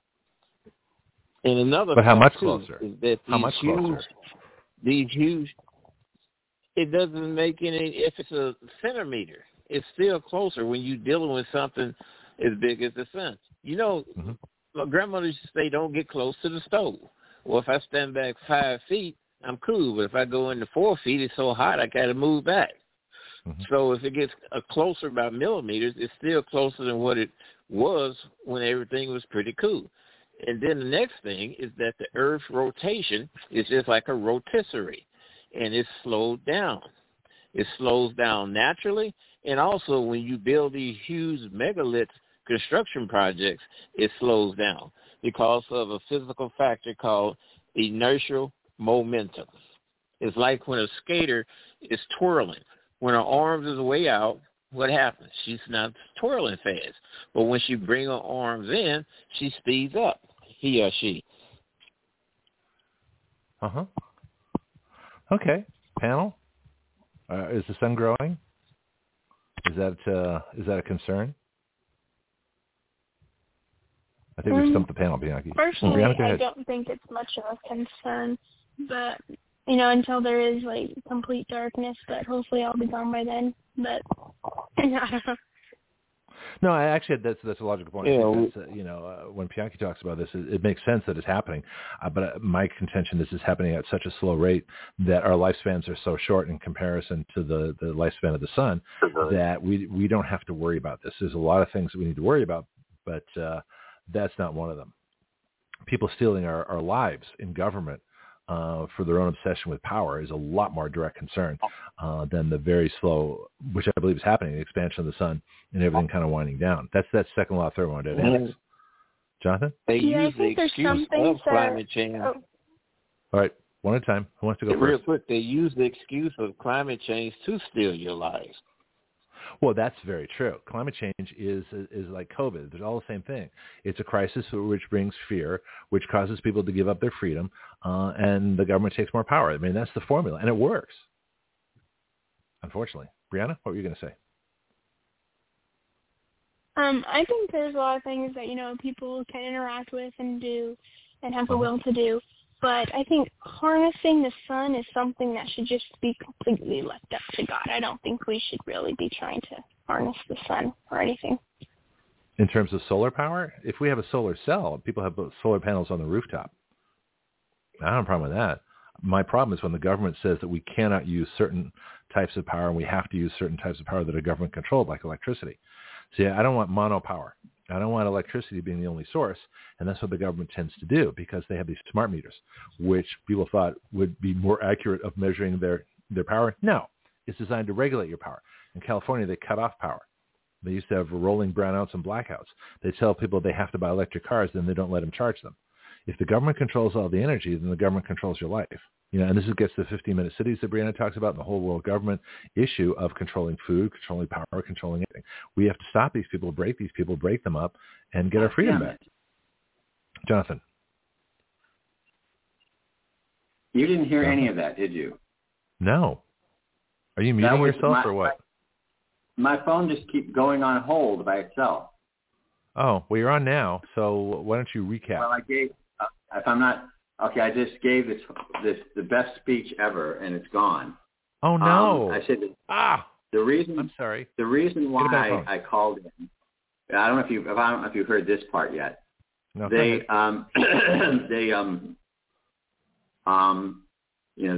said that the only thing, I think Edmund Burke said, the only thing necessary for evil to triumph is for good men to do nothing.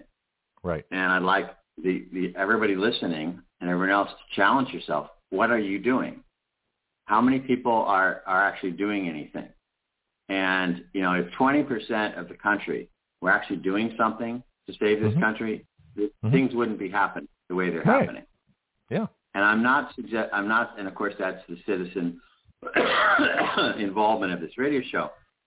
I'm saying I'm very discouraged, not just because of the latest news, but because the latest news was entirely preventable. And Trump's lawyers are morons, except for Christina Bobb and Alina Habba and a few others. But the vast majority of them are just, they're just sitting at their desks in their law firms looking at magazines for the yachts they're going to buy after all the donations come in. And, so I'm not just surprised, but I'm discouraged that we could have avoided all these things, and we haven't, and there's no sign that the people are going to. Well, so I talked about that. The question is, yeah, go ahead, ask a question. Well, I'm just saying you have to personalize. When you hear the best, the only thing necessary for evil to triumph is for good men to do nothing. Okay, what are you doing? Well, why would they be good men in that case? It's not the good men doing nothing. It's just that they're not good men if that's the case, because you're required to do something to fight evil. So you look at everybody on this show, we're all fighting evil. Okay, we all want freedom. We're all citizen legislators. We're doing more than 99.99 whatever % of the population. I went over this with Wendy a little bit earlier. I was talking during the Oh My God report. And one of the things we talked about was our constitutional amendment to take away the power of Congress to borrow money. And what I was talking about was this is a bill that gets rid of the Fed, gets rid of, puts monetary control back in the Congress, that eliminates inflation, causes deflation, gets rid of any possibility of a central bank, stops Congress from borrowing any money any further for any reason. It would cure most of our economic problems, and put us in a perpetually great course towards economic freedom and prosperity. And yet, all people have to do is copy the link and send it to Congress and send it to media. It's the simplest thing in the world. No meetings, no costs, no dues. We don't carry signs. There's no protest. You're not risking anything. You're literally copying a bill link and sending it to media and government. Yet they don't do that. This bill would guarantee economic prosperity for everybody in this country.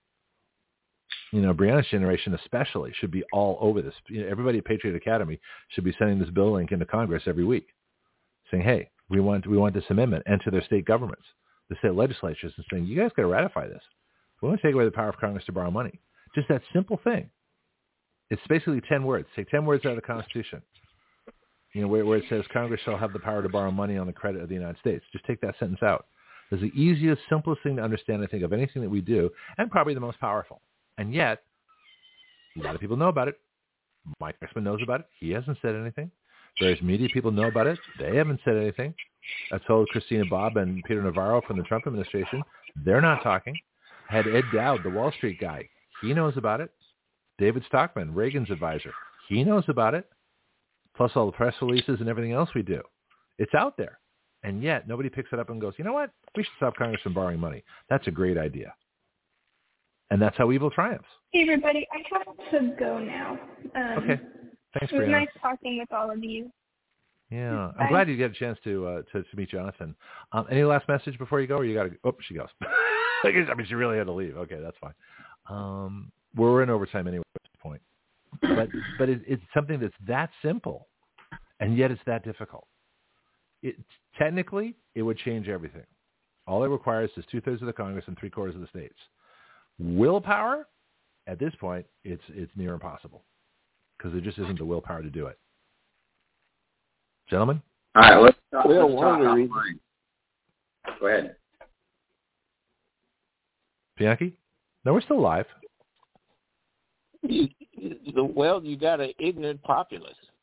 Okay. There, in fact, lies about 60% of your problems is the ignorance in your populace. Look at the foreman look at the foreman in this trial with Donald Trump, this grand jury foreman. Did you hear her talking? No, I didn't. Yeah. I mean, if you listen to her and the things she was saying, it goes to reveal the extent of her intellectual ability. And that is really drastic when you put people on a grand jury that don't have any logical thinking skills, no analytical thinking skills. It's terrible. No, yeah. And self-absorbed.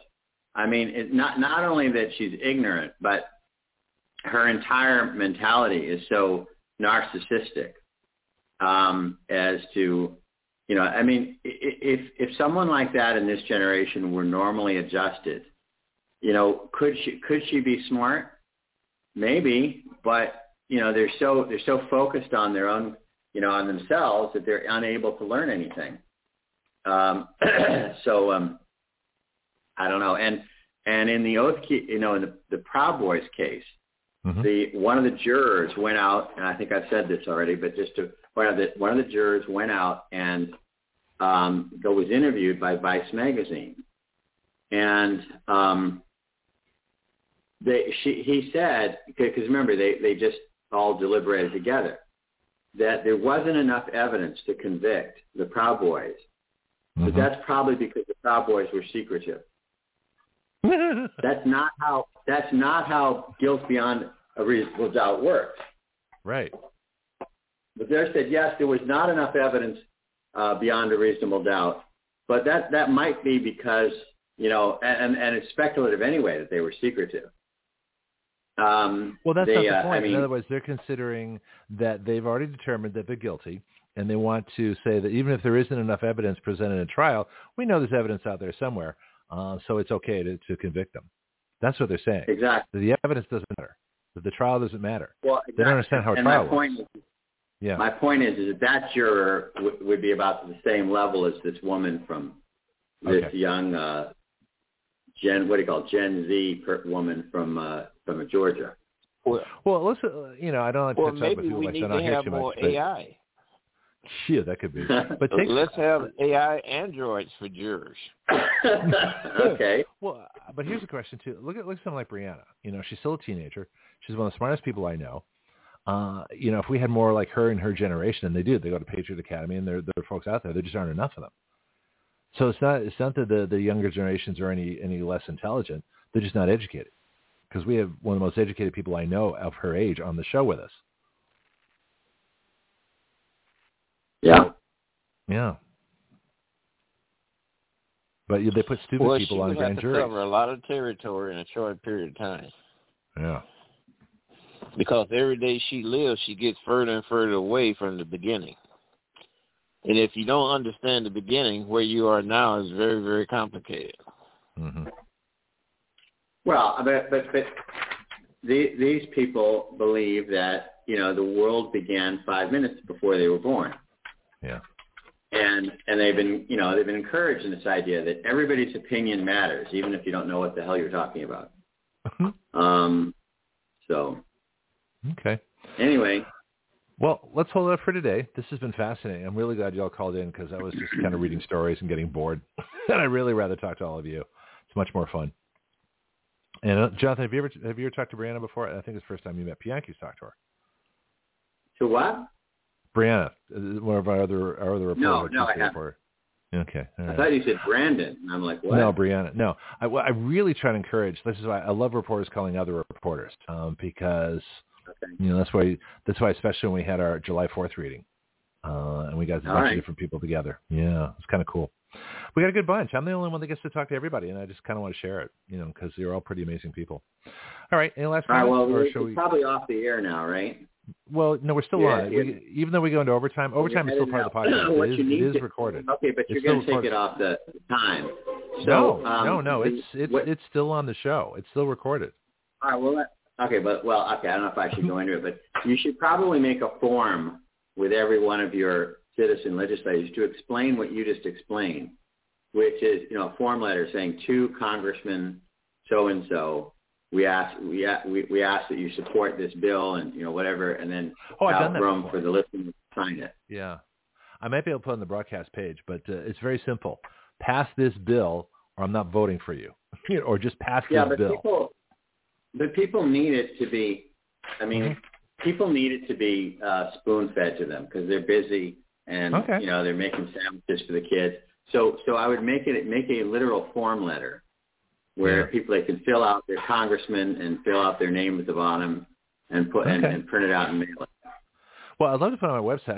I need a new webmaster. The brilliant Eric Colley, who created the new version, the current version of WriteYourLaws.com, was killed by his hospital over a year ago on a ventilator. Mm-hmm. And so I haven't found somebody anywhere near as good to replace him. But I need have his widow call us. We're working on some of that. Okay. Yeah, I know her too, so we're still in contact. All right, I can get you guys in touch.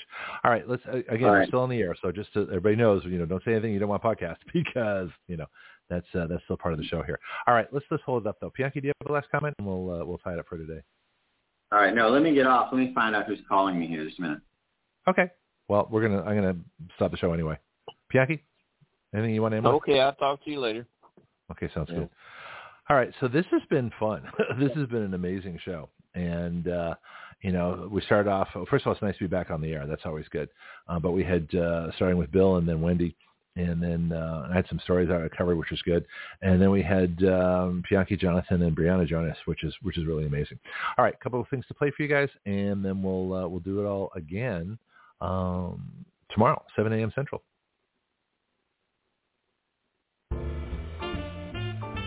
Here at Action Radio, we are looking for sponsors. We have 30 and 60-second spots available for your announcements.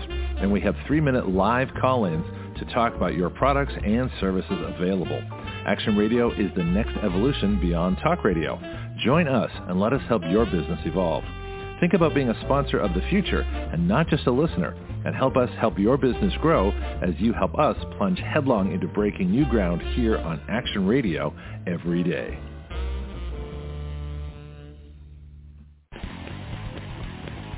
This is Greg Penglis for Strikeforce, your source for pure energy. Strikeforce is a concentrated energy drink that turns a half liter of your favorite beverage into an energy drink. You make your energy drink yourself.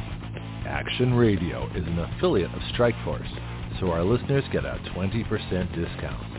All you do is add our code WYL to the discount code window at checkout. WYL comes from our website, Write Your Laws. So you can get your energy drink, a 20% discount, and help Action Radio change the relationship of we the people to our government. Not bad. Strikeforce is at StrikeForceEnergy.com. That's StrikeForceEnergy.com. Start your engines.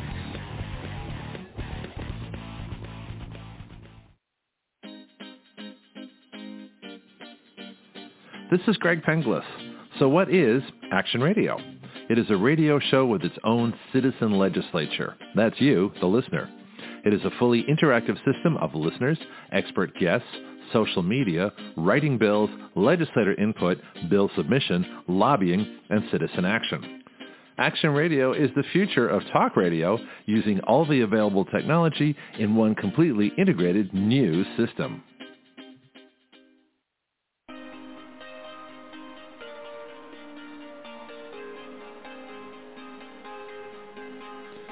You are listening to Action Radio Online with Greg Penglis. The webpage for all Action Radio shows and podcasts is blogtalkradio.com/citizens.